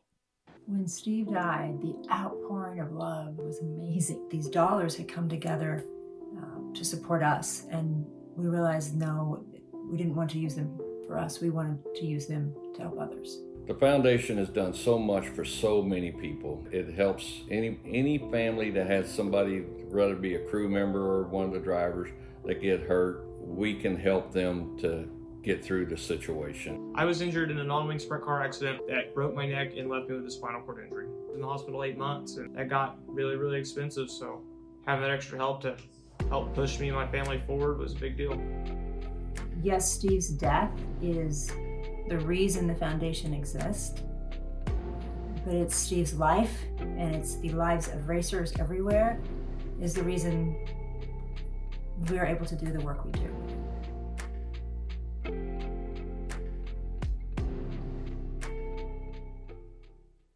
Go harder, faster, stronger with Rod End Supply. Whether you are running industrial, farming equipment, or a race car, Rod End Supply has the assortment of rod ends, radius rods, and specialty products that will help you lead the field in performance. Our superior design means our rod ends last longer and perform better, giving you the edge on the track and saving you money. Contact Rod End Supply or order online today at RacinBoys.com. We don't just sell them, we race them. RacinBoys.com. Serving the racing community for over 30 years.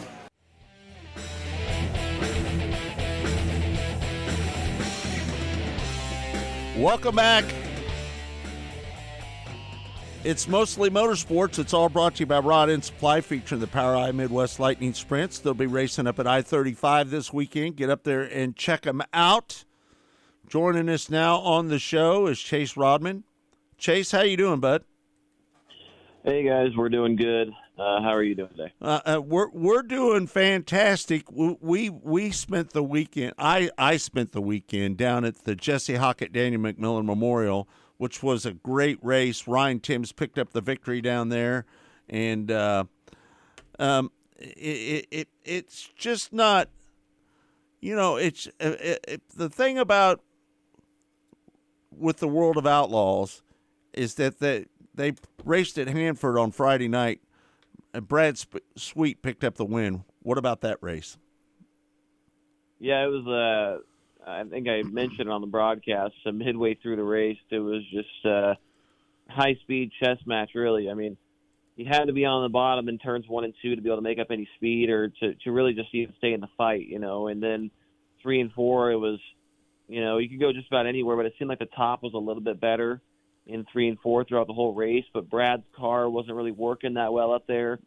And I think it was one of those situations where the dominant car didn't end up actually winning. I feel like there was maybe 2 cars that were better than Brad throughout the whole race, but he just goes to show why he's a, almost 5-time champion with the Outlaws. He was able to still, against the odds, I would say, able to hang on and win the race.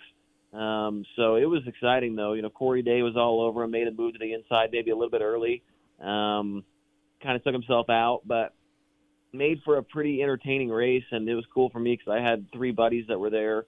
They'd never been to a sprint car race before, so the whole night I was kind of, they were in the infield with me, so I was just kind of like, hey, watch for this. Hey, this guy, this is how many transfer, this and that, and they were following along with the race, and we were right there, like standing in turn 3 when Corey got into Brad, and they were all going crazy. They thought it was an awesome race, so it was cool to maybe make a couple new fans for sprint car racing this weekend. If you're going to choose from the bottom or the top, I always take the top over the bottom because you can at least do some slide jobs in there, right?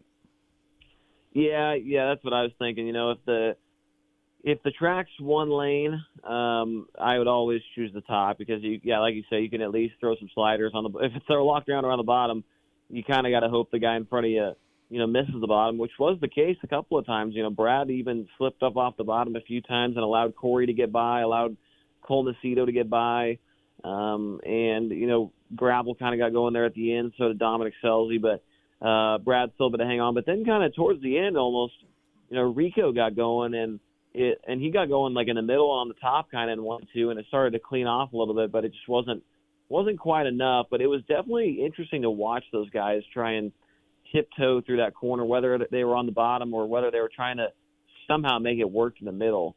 It was pretty entertaining. It takes a lot of throttle control to go around that place when it gets as slick as it did on Friday night. So entertaining stuff the whole weekend. Yeah, Chase, I thought Corey Day really had a fast race car, and I thought he had a fast enough car to get around Brad Sweet. Just got a little impatient there making that move he did down at the bottom to get into Brad. Yeah, I think he did. He had to have known the laps were running out. I think at that place you can kind of see the board and see how many laps are left. So he had to have known there wasn't much time, to make a move. So he got in there. I think he did see a little bit of daylight there. He ripped the top pretty good in 3 and 4 and got a big run on him. Actually, no, he ran the bottom that corner, I think, actually, and then he caught up to him and went down in there and I guess just saw maybe a little bit of an opening, and it just wasn't quite enough. And, I mean, really, that was a huge, huge moment for Brad, really. If he would have gotten taken out in that deal, David would have been in the lead, and it could have been a huge points night for him if Brad would have got caught up or had a flat left rear or something there. So, scary moment potentially for Brad, but he was able to hold the car together and hang on to win. So, like I said, the whole race, I mean, really the whole night, it was pretty entertaining stuff, which was a great night for that to happen with, a couple, like I mentioned, a couple of my friends there never seeing anything like that before. They were kind of mostly just NASCAR fans, so they'd never seen anything up close and personal like a sprint car race before, so it was pretty cool. Yeah, so, if you're not a sprint car fan after watching that, then you'll never will be. Yeah, no doubt about it. Hey, so Corey Day, he started 5th. He ended up running 17th. What was the problem with his car? Yeah, well, on Friday you're saying, or on Saturday? On Friday. Yeah, I mean, I think he was obviously fast, but then he got into Brad and spun out down there in turn 1. That was what happened to him. I got you. Yeah, he climbed over the left rear going into turn 1 with like 3 laps to go, and then somehow it didn't flip. I mean, he had all 4 tires were off the ground, but he just spun out over the banking in turn 1 and stopped. So that's why he finished 17th. Yeah. But I think he was definitely the fastest car in the entire main. He just couldn't make it happen. All right, let's talk about Saturday night at Placerville. Dennis Roth had to be the most nervous guy watching that race, huh? Yeah, him and Buddy and James were like going at it for like the first 20 laps or so the whole time. And even when they weren't battling, I feel like he could have been, being a little nervous. The track was just so was so treacherous. You know, I mean, if you didn't run the top right, I mean, you could have hit the wall. We saw Rico smack the wall all by himself. He could have biked up. We saw a couple of guys do that, go off the racetrack, all kinds of stuff, man. And before that feature even started, you know, me and Johnny were doing our little talk back right before the feature starts, and I was sitting down on the cushion with like 90-degree angle on my legs. You know, like, I mean, the cushion was huge before the race even started. And when it gets like that, that's when Placerville is at its peak. The bottom, you had to really slow down to hit it, but the top, if you could hit it right, was pretty fast, but it was pretty tough to hit it the right way. So there was a moment in that race where maybe for like 3 or 4 laps, Buddy and James swapped the lead like 2 times a lap because they just couldn't really figure out where to go in traffic and stuff. So that race, I mean, I think Placerville is just very underrated. It was great to finally get back there. The Outlaws, it'd been 4 years since they've been there with, you know, that place being turned into a fire camp during the wildfire season, and finally we were able to race there again. So it was great to be back there. The fans, obviously, they came out, and there was 1 million people there, and it turned out to be a really good race. And cool to see Buddy finally get his first ever Outlaw win, you know, first official Outlaw win in his home state of California. The place where he really, you know, when he was 12 years old or so was when he first really started getting going, was at Placerville. So it was pretty cool to see that. It looked like to me that McFadden put a pretty good slide job on Rico at one point during that race, and I think they might have touched bumpers a little bit. Yeah, well, they definitely did, and he wasn't the only one. Carson Macedo, he had that same thing happen in the dash, and there was a couple of guys throughout that race where they made contact on a slider, and most of the time it happened down in 3 and 4. It was one of those situations where the top was fast if you hit it right. So when you tried to throw a slider, it was so slick, like the guys couldn't get enough speed built up on the backstretch and then like keep that speed through the corner to clear the slider. It was almost like you had to hope the guy on the top made a mistake to get that slider to clear. And a lot of the times it didn't happen. And that was kind of a couple moments where we saw with Buddy and James where, you know, Buddy threw a slider and James, you know, made that decision to drive back around him. They nearly got together a couple of times, but I mean, that's just the nature of the beast with Placerville, man. I think it's one of the most underrated tracks in the country. And luckily, you know, I'm sure a lot of people were watching on Saturday and they maybe got their first ever taste of that place. And they're, hopefully we can, you know, go back there a few times. I don't know about a few times, but hopefully again next year. Yeah. I wouldn't mind seeing a 6-day show there, to be honest with you guys. That was pretty cool. Yeah, no doubt about it. Hey, but when a car gets up against that big giant curb, when they hit the right rear, it kind of throws the front end to the top of the racetrack. Talk about that a little bit. Yeah, kind of. To me, it looked like it just depended on how much, like when you hit it, like what your angle of the car was, right? I mean, if the car was angled a decent amount, then it would kind of throw the front end over. But if it wasn't as angled, it would almost pick up the left side tires off the ground, and you know you get on the bike or whatever. So I think most guys by the end they figured it was just safer to, you know, run maybe a couple of inches off of it, maybe, or a foot off of it, and not even have to touch it anymore because it was just so finicky, I guess. You'd probably on entry you'd want to be on it, but then on the exit you'd try and get off it a little bit so you wouldn't, you know, make that mistake of getting into the wall. I'm not kidding you. There was one time Rico hit it off of 4, and his entire car jumped up off the ground, and I don't know how it didn't break or anything, but he kept going. But it just goes to show that a guy like Rico is even having problems trying to, you know, stay committed to it, trying to stay consistent on it. And it was one of those nights where it was hard to put 2 laps together, really, string 2 laps together and stay consistent the entire way. Yeah, no doubt about it. And some of the drivers, it appeared that some of the drivers were kind of cheating it in up to the curb a little bit. Yeah, I mean, I think that's kind of what you had to do a little bit, especially if your car wasn't handling quite right. But even I feel like Buddy's car wasn't handling very well. I mean, there was a couple times in the race where I was like, oh my goodness, he's going to just wreck all by himself. But sometimes that's sprint car racing, right? You could have the best handling car in the world, if the track's like it was, how it was on Placerville. I mean, I don't know how you could set up for a track that's got a foot and a half cushion on it, and your driver's got to hit it to be fast. I mean, I'm no crew chief or anything like that, but I can't imagine that it's easy to put something together for your driver to hammer it all the way through the race and hope they don't make some kind of mistake or, get the front end off the ground or throw it over or whatever, So I don't know if anybody had the right recipe to get around there perfectly. Buddy was manhandling the car around the track, and you could tell in his victory lane interview he was pretty wore out. I'm sure his arms were getting a little tired there having to, get that thing around the track for 40 laps around Placerville. We all saw the disappointment of Buddy when he had the engine blow up at Houston Speedway for the High Bank Nationals. It doesn't get any better than this for him to win his first outlaw race there California. in front of that crowd. Just talk about the reaction from the crowd for Buddy at Placerville the other night. Yeah, it was awesome. And the thing is with that crowd at Placerville, I feel like the crowd there, no matter what, they show up even on any other night, right? If it's a 360 show, a weekly 360 show, whatever, they've always got a really good following at that place, and the fans are so rowdy.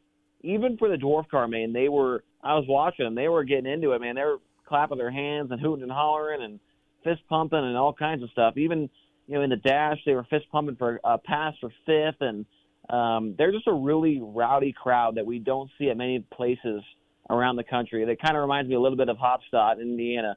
The fans just get really into it a lot, and they're cheering for every single guy. They're cheering for every single pass, every battle. And so they're going to cheer for a guy like Buddy who doesn't live too far away from there. And he grew up as like I mentioned earlier, like a 12, 13, 14-year-old kid.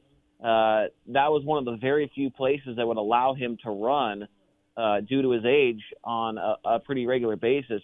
Fernley, Nevada was the very first place for Buddy, but then Placerville, was kind of the next one. So a lot of those fans watched him, driving Dan Senson's 4-car way back in, 2017, 18, which doesn't sound like very long for us, but for him, I mean, that was when he was just a kid, So yeah. Those fans, they remember Buddy. They were happy to see him win. Obviously, Roth is a California-based team, so it was just a big night for really Buddy, the fans, and Roth all together. It was a really special night. All right, you're headed back east, Eldora and Sharon this weekend. Brad Sweet with a 90-point lead over David Gravel and Carson Macedo. Just a handful of weeks left. Chase, it seems insurmountable for Brad Sweet at this point. Yeah, that's what I'm thinking too. But I was talking to David Gravel last week or maybe the week before, and he mentioned that at this race of Sharon last season, he was like 70-something points behind. And then by Charlotte, he was only 14 behind, but that was because of a mistake or a mechanical failure for Brad at Williams Grove National Open when he had that rear end snap in half, So yeah. I guess you can't really say that it's over until it's over, but right now I don't see it happening. Brad's been faster than David every weekend. David's been getting beat by Brad every weekend. Carson, obviously, he beat Brad at Placerville, but he didn't beat him at Hanford, a place where Carson's, that's one of his best tracks. So to me, I think Brad's well on his way to a 5-time, 5-in-a-row championship. And I mean, if that's the case, then he earned it. He's been the best guy all year. Yep. I think David's kind of been, at the beginning of the year, he was the best car. He's got 10 wins, but he hasn't been the most consistent guy. And that's kind of what has been, obviously every single year, that's how Brad wins it, man. He's just been so consistent, and David and Carson can't quite find that yet. Yeah, so at Placerville, he started 10th. He ran 11th. That's a pretty non-typical night for Brad Sweet. Yeah, absolutely, especially at that track. I feel like that's a place, obviously, he also kind of grew up racing at a little bit when he first got started in the wing cars, and I thought he did a little bit better. But really, I mean, the Outlaws, McFadden was first and Carson was second. Or no, sorry, McFadden was third, Carson was second. And they were really the only two Outlaws that were doing much of anything at Placerville. There was a lot of California guys in there. There was a lot of the Invaders like Rico in there as well. So the Outlaws just seemed to really struggle at Placerville, which is no surprise. I mean, it's not a track that we see on a very regular basis. A track that small with that big of a cushion on it, with the competition level that we see with 40-something, almost 40 cars showing up, So no surprise to see that a couple of them guys struggling. But Brad was kind of a surprise for sure because he's won there before. He was also promoting that event. And those types of quarter-mile racetracks seem to be right up his alley, but just wasn't in the cards for him at all on Saturday night. But either way, I don't know where Grab will finish, but I think that they were right next to each other. So nothing for him to really be too worried about, I don't think.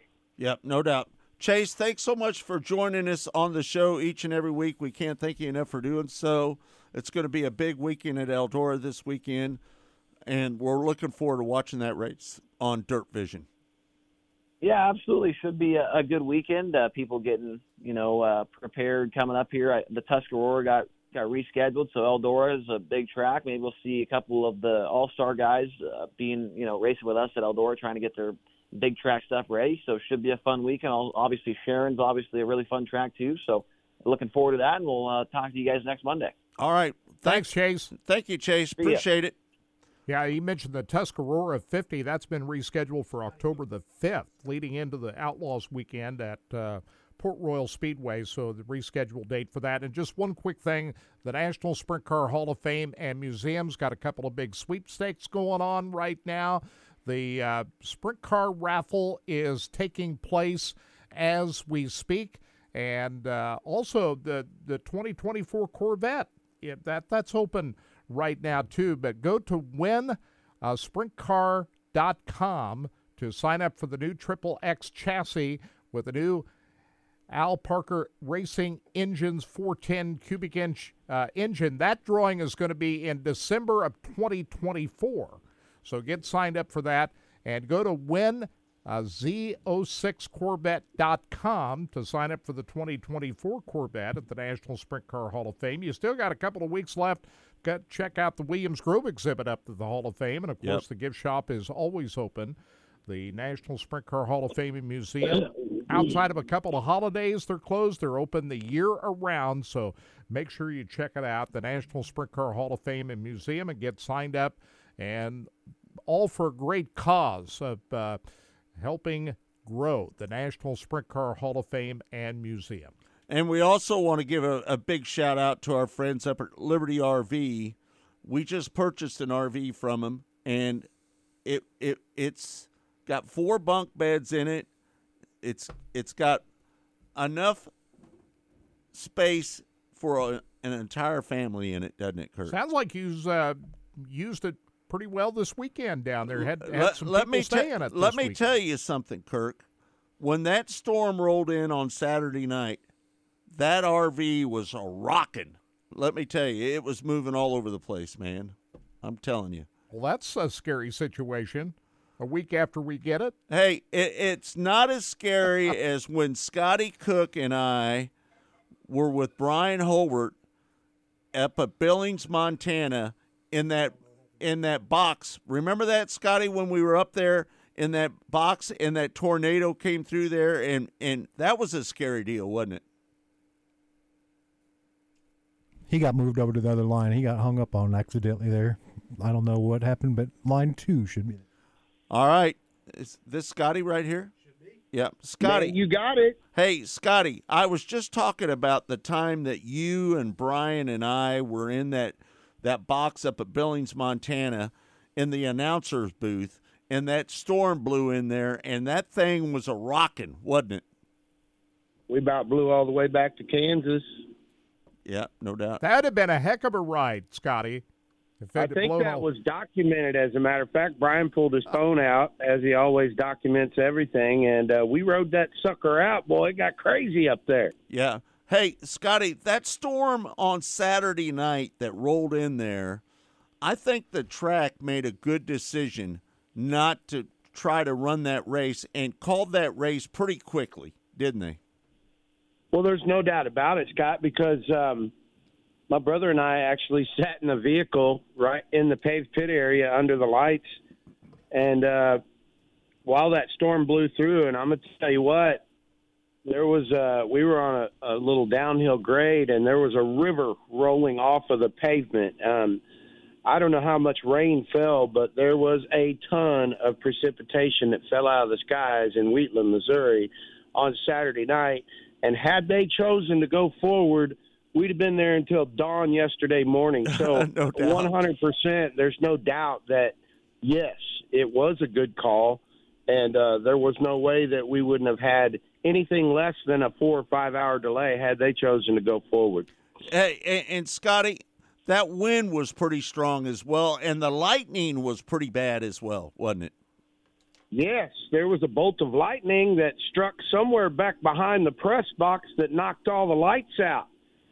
Fortunately, they came back on, but, yeah, Mother Nature opened up and got pretty busy there when that storm rolled in, and the skies started darkening up and getting ugly, and I was herding cats trying to get to people to a staging area, and I wish I'd have had $1 for every crew member and driver that said, hey, do you know that it's about to rain? Well, duh. Hello, Captain. Yeah, no doubt. But yeah.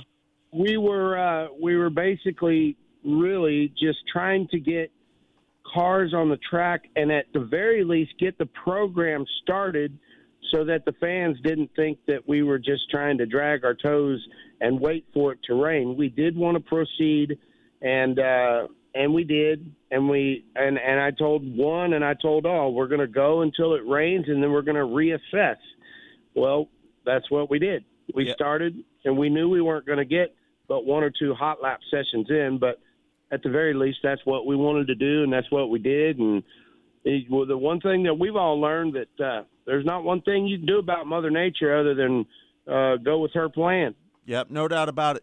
Hey, Scotty, we had some lightning strike right behind our RV, and I think it hit the lake. I'm not sure, but, man, let me tell you something. That was a shocker when that thing hit right back there. So how about Ryan Timms dominating that race the other night, Scotty? Actually, Scott, not a surprise, really, to me. We all know full well how much talent that young man out of Oklahoma City has, and for the last 2 years, we've believed that there's nothing but raw and pure talent, and the future is so bright for that young man. So when he chose the 11th hour to roll into Wheatland this weekend and compete with us, we knew that he'd be one for the rest of the field to contend with, because he is just literally that good. He came out swinging on his qualifying night, and he and Jimmy Jones and Billy Lawhead and crew picked right up where they left off yesterday and took that pay dirt home. And it was not one surprise to me. But on the flip side of that, there were a lot of surprises, a lot of pleasant surprises of guys who let alone made progress in the field, but let alone just that even got in the field. So, right. You talk about the likes of Jeffrey Newell off the top, who got the Hard Charger Award. I think he came from 22nd to 11th. Fargo, North Dakota's Tim Estenson, he got him a top 5. He was competing up into the top 3 there for a moment. The man, Sean McClellan, picked up a big qualifying night win, and then, man, he was right up in the mix, duking it out with Blake Hahn there for the second spot, and then he faded. But I think I think Sean, he ended up fading to 6th. But, just a lot of pleasant surprises this weekend of guys that, obviously Sean, he is a very good competitor, and you always expect him to fare well wherever he goes. But, when you throw nearly 100 of the best 360 drivers in the country, you got to be up on your game if you want to be in the mix come showtime. And there were a lot of guys that you wouldn't expect to be there, It was just really cool to see. Monster Miles Paulus out of Marshall, Missouri, a top 10. Jeffrey Newell out of Tulsa finishing 11th. He picked up his first American Sprint Car Series trip to Victory Lane earlier this season. So a lot of cool things went on this weekend, and quite a few pleasant surprises filling the field and competing well. Hey, I thought Sean had a move he was getting ready to make and pass Timms, and the yellow come out, and that kind of niched his deal, didn't it? Yeah, it did. And, we were obviously obviously daytime racing isn't any fun for anyone. And so for Danny Lorton and everyone at the Lucas Oil Speedway, Terry Maddox, the American Sprint Car Series, Kenny Brown, the Power Eye, it was a coordinated chaos yesterday, trying to keep up with the track and give the fans the best possible product. The event drug on for quite some time, especially prior to the startings of both A main events. But toward the latter part of last night's event, it kind of drug on for the very reason of wanting to allow the sun to get on down.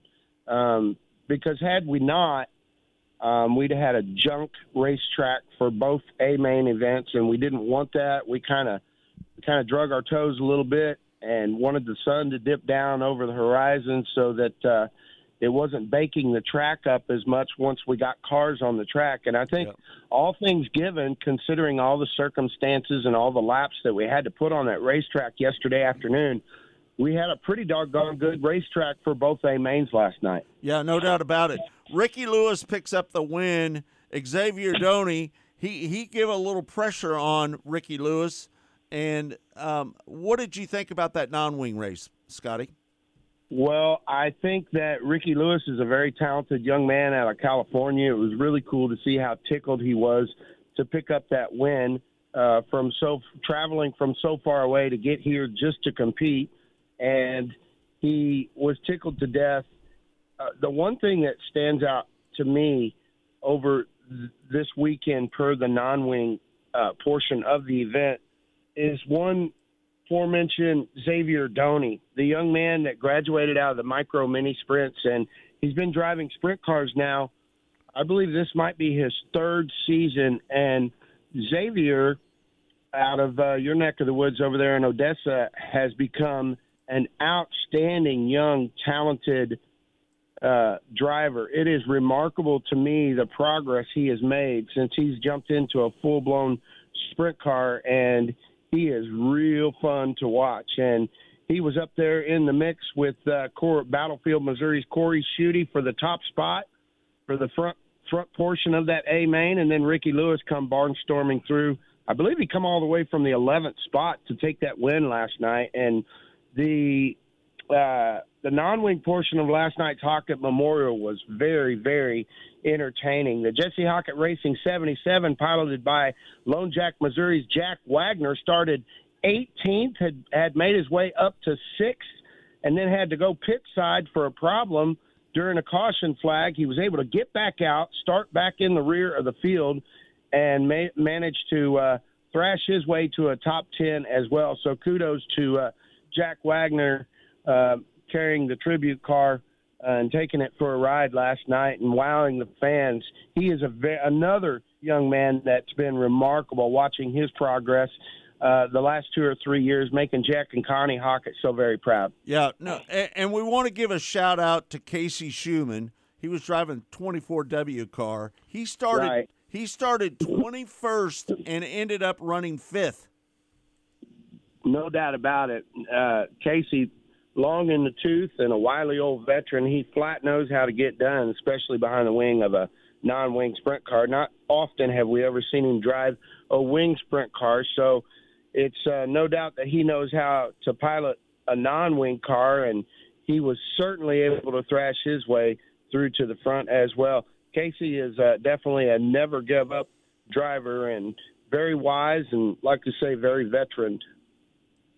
Hey, Scotty, you talked about all the pleasant surprises, the guys that did well in the wing portion of the ASCS National Tour.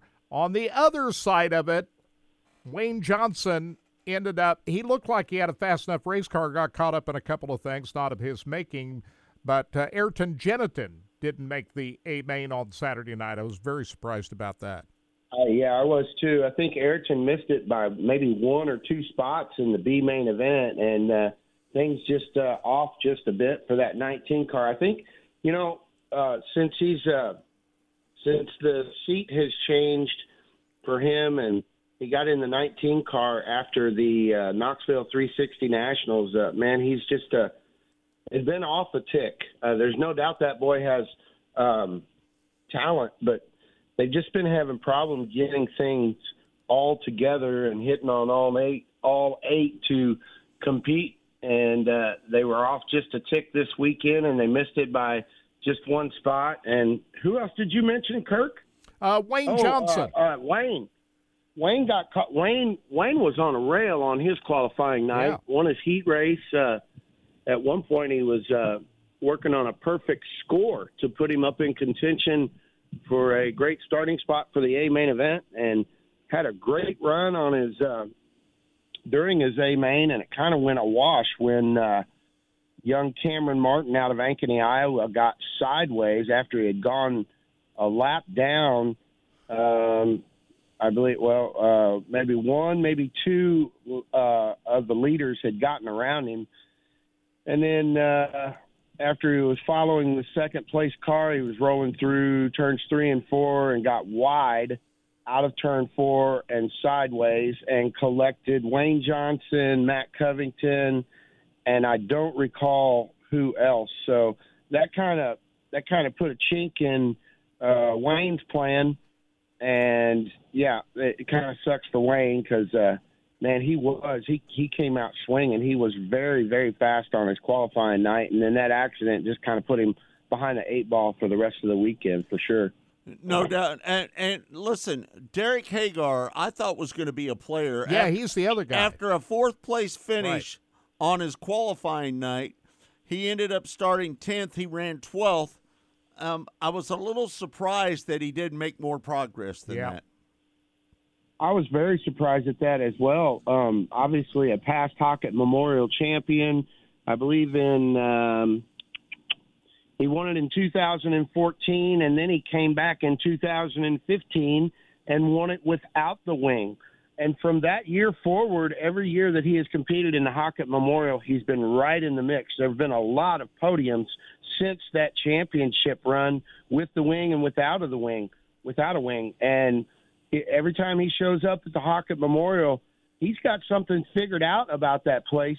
And he, in years past, I guess, what has that been, 8-9 years now, you always just figure that he is going to be one to beat and one to compete with night in and night out at any Hockett Memorial. And he was another one Derek was just off a tick this weekend. And I think maybe, I don't know if he used up his tire. I'm not sure, missed the setup. I'm not sure. But, not exactly what Derek set out for this weekend. But nonetheless, man, what a great guy. What a great family. What a beautiful family. And no doubt, those people are some of the best people we've met up and down the road for sure. Jason Martin, second place finish. He had a big smile on his face finishing second because he knows this championship is his. I take it the short track nationals, that's on a full points night, right? So you got 4 nights left in the points racing. He can celebrate right now, can he not? Well, This is said without me knowing exactly what the margin is, but the last I knew a couple of races ago, it was 100 points. And Matt Covington, let's see, did Matt win up in Spencer, Iowa the other night? Yes. Yes. I believe, didn't he? 67 points, though, isn't it? Say it again? So I see 67 points.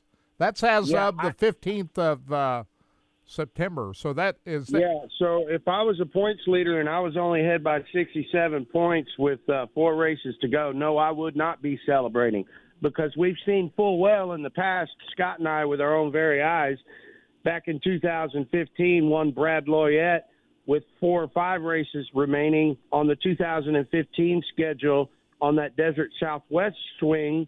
He had, I believe, Scott, help me out, he had about a 100-point lead. Yep. Maybe not that much. And over Jason Johnson. and the wheels fell off. Jason Johnson picked up his first win of the year on the last race of the year in 2015 to pick up his 4th American Sprint Car Series championship. So, no, if I were Jason Martin, no, I would not be counting my chickens and celebrating a championship at this point. But with that being said, go ahead. 67 hey, is the number. Scotty, if you remember right, in 2011, Shane Stewart had a 137-point lead, and Johnny Herrera closed it up to within 1 point on the final night. Do you remember that? I remember it full well because the last race in Tucson, Arizona at the USA Raceway, there were a lot of feelings hurt between Shane Stewart and I believe Jeff Swindell, and I believe Johnny was in the mix of that as well. If you recall that night, they were all cussing each other out, weren't they? They were all three cussing each other out. Yeah, no doubt about that. It's hard to believe that we can remember back that far when I can't remember who won the last race. But, yeah, so, no, to answer your question, Kirk, there's no way if I was Jason Martin that I'd be counting my chickens and celebrating a championship yet. But with that being said, it has been above and beyond remarkable to me to witness the consistency out of Jason Martin this season. He has been phenomenal. He's been on the podium almost every race. I believe 75% of the races, and win after win after win.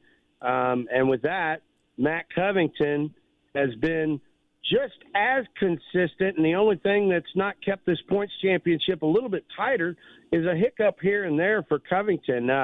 And if Matt was on here, he'd say, well, you know, per usual, I've always been fast and I've always been consistent, but there's always a hiccup here or there that jumps up in my way. But with that being said, it's been really fun to watch this points championship boil down between these two, and even more remarkable to see the consistency and the speed of Jason Martin. I mean, there's no doubt he's talented and there's no doubt he's fast, but just purely and simply the consistency that he has displayed this year has been a really fun thing to see. And what a humble, great guy he is. And he is all business, rest assured.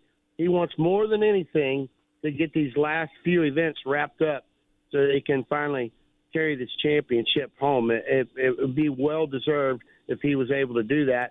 And with that said as well, you know, Matt Covington's not going to let him sleep. He's going to be hawking him down to the wire. And, you know, a footnote to what we're talking about on this championship race, it was a midway point late spring last year down in the state of Louisiana, down in Shreveport, when Matt Covington and Jason Martin got together down the back straightaway at the Boot Hill Speedway and destroyed Jason's car.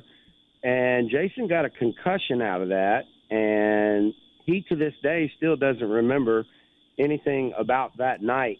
And he was pissed at Matt for quite some time, and it's been really cool to see those guys put that under the shelf and put it behind them, and they've really become pretty good friends. I see those two throughout the course of any event all season long, spending time with each other and just talking about life, talking about setups throughout the course of any event that we're at. So, you know, racing's racing and rubbing's racing, and feelings are going to get hurt always.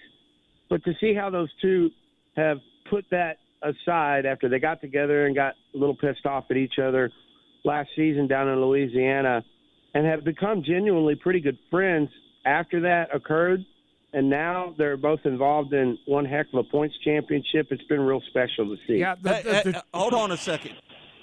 Hey, listen, Matt Covington has been in the middle of these championship battles for years, and I'm going to tell you, I've been kind of pulling for Matt Covington because he's been out on the national tour for as long as we have been, right? He's the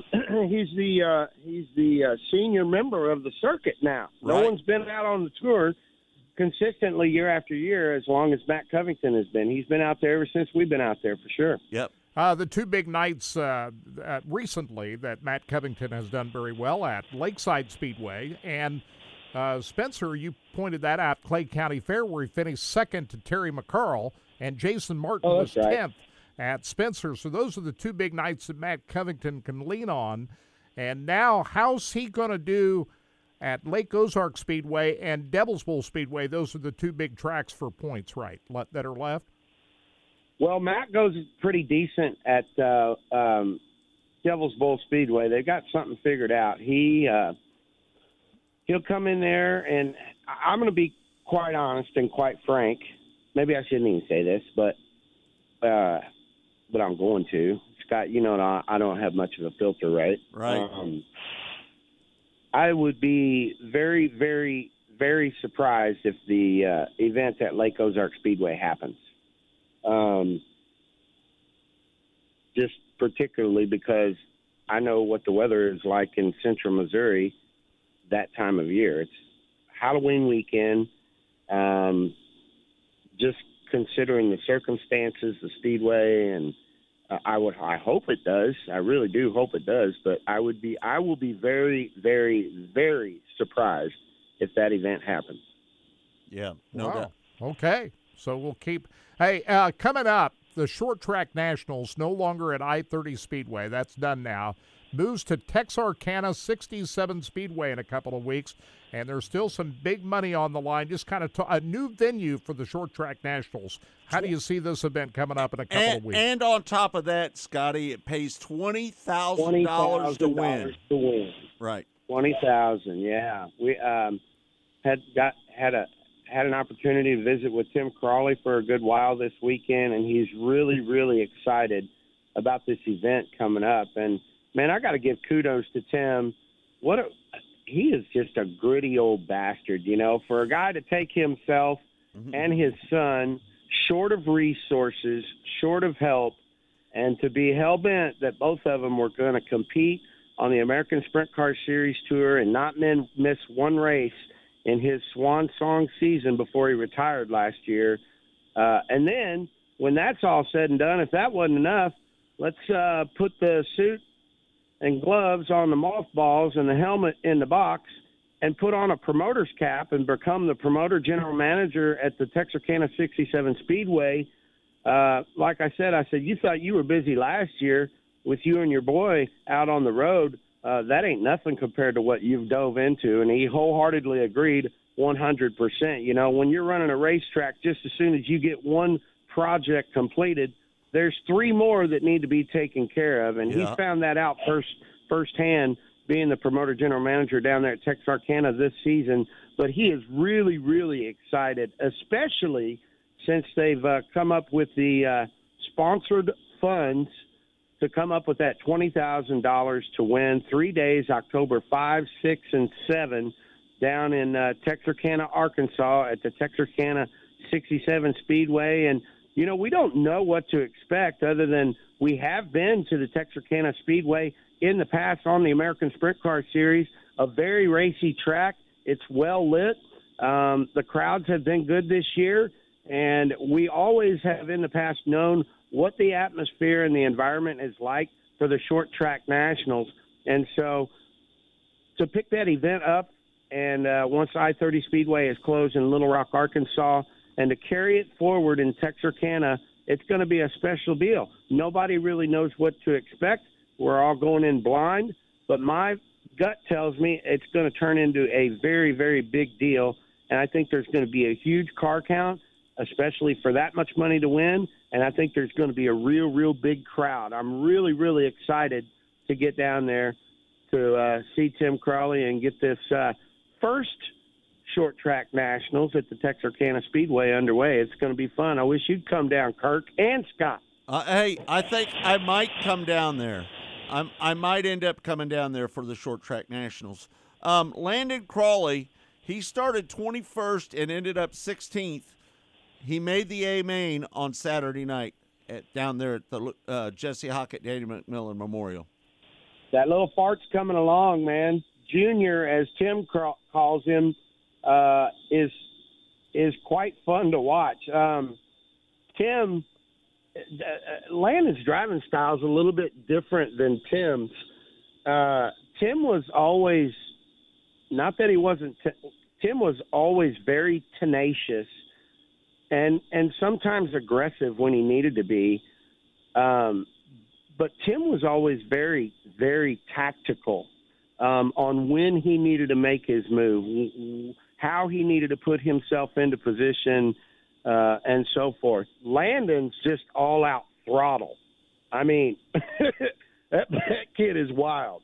He's fun to watch because he's just ass wild, as most young kids are when they get behind the wheel of the sprint car. And once he gets a few years of seat time under his belt and the knowledge and the tactician portion comes into play as his father was, I think Landon's going to be pretty formidable here in about 2 or 3 years once he gets a little bit more seat time, because he's already fast, he's just young, and he's just real wild. And, most of these kids, when they got talent, they don't take time to think about anything other than how hard they can romp on the throttle.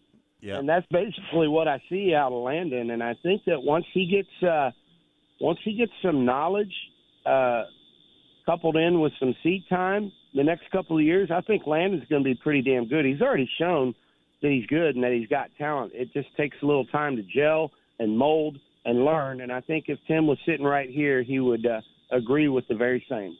Scotty, let's talk about the first 2 nights of the Jesse Hockett Daniel McMillan Memorial. There was a lot of rubber laid down on those first 2 nights, wasn't there?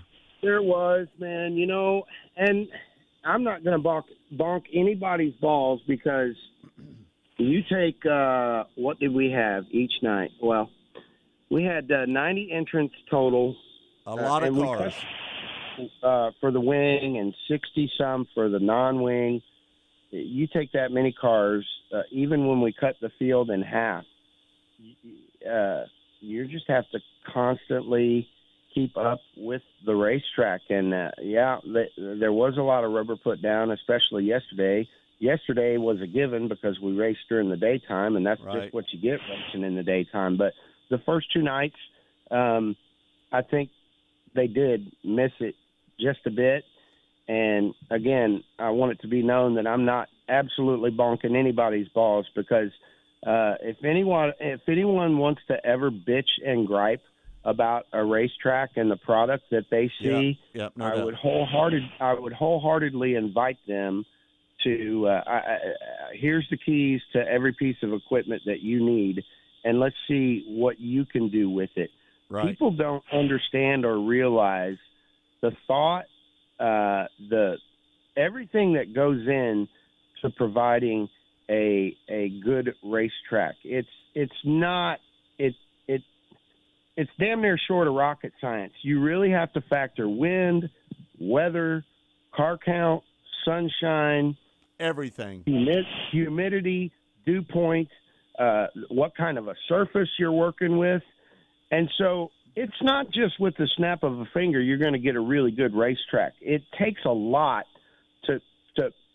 of thought and everything to put forth a good surface. And don't think for a minute that those folks in Wheatland don't know what they're doing, that they don't have every possible resource available, and you can't lay the blame on just the track, Yeah. The track always gets together with the series owners and managers to see what they want, and then when they find out what they want, they get together and figure out how they're going to do it to best get as close as they can to provide what they want. And so, I'm not going to bonk on anyone, and I'm just going to say, hey, sometimes you miss it just a bit.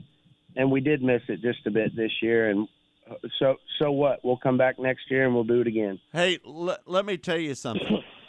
The effort put into that racetrack, they worked as hard as they could every night. They tried to do something with that racetrack.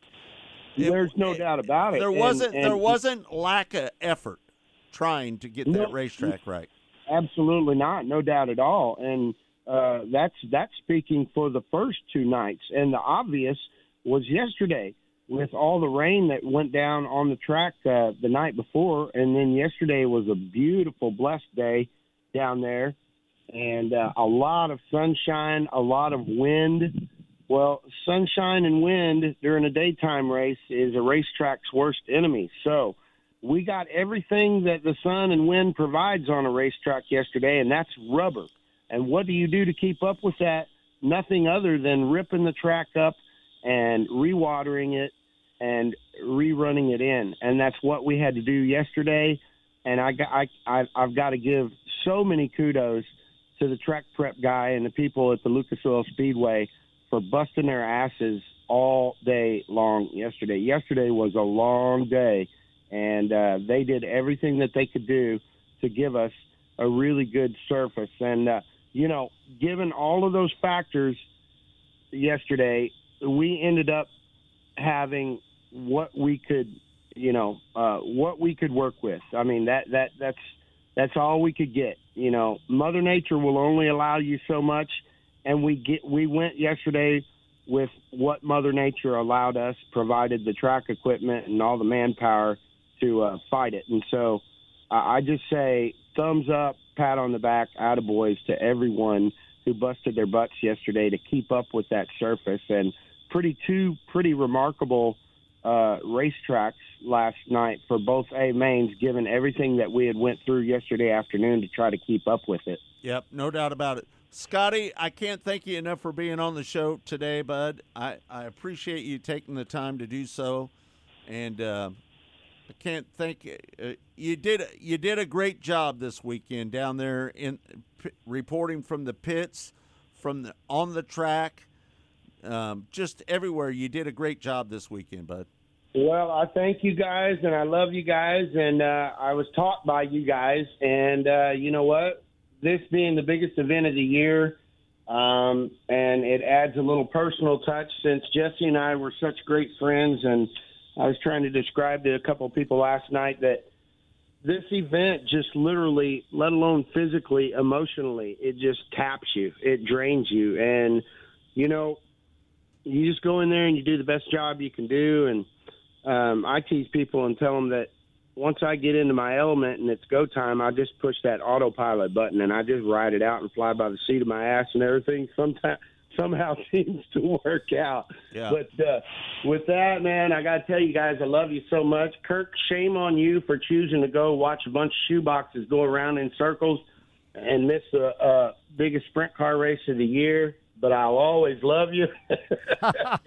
Hey, it's Knoxville, though, Scotty. It's Knoxville. Hey, it doesn't matter. It was shoeboxes.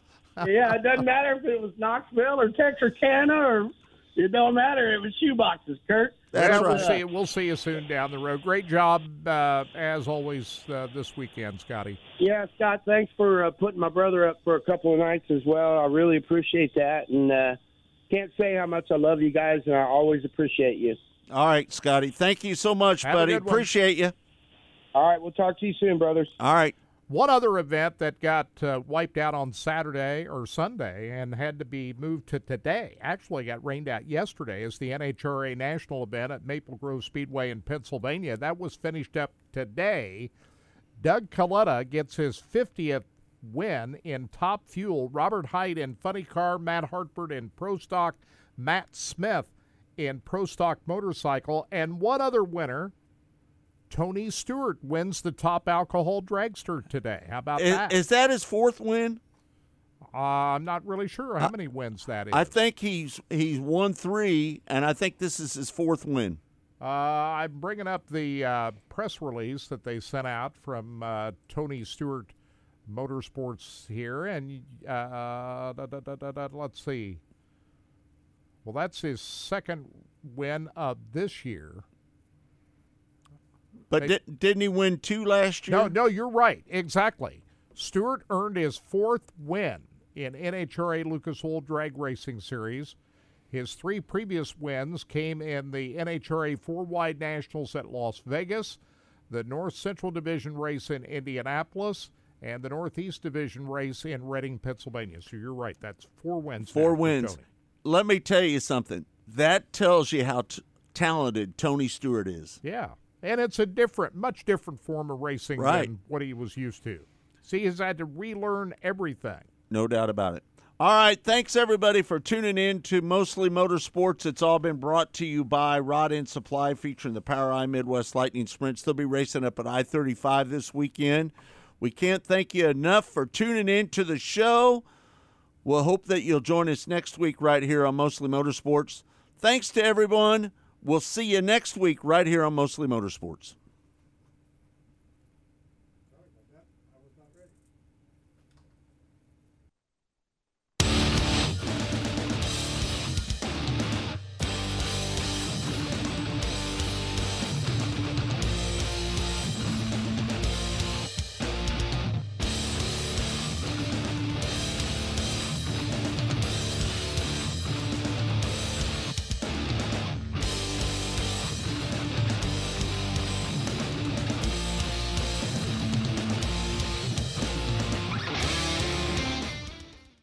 Go harder, faster, stronger with Rod End Supply. Whether you are running industrial, farming equipment, or a race car, Rod End Supply has the assortment of rod ends, radius rods, and specialty products that will help you lead the field in performance. Our superior design means our rod ends last longer and perform better, giving you the edge on the track and saving you money. Contact Rod End Supply or order online today at rodendsupply.com. We don't just sell them, we race them. rodendsupply.com. Serving the racing community for over 30 years.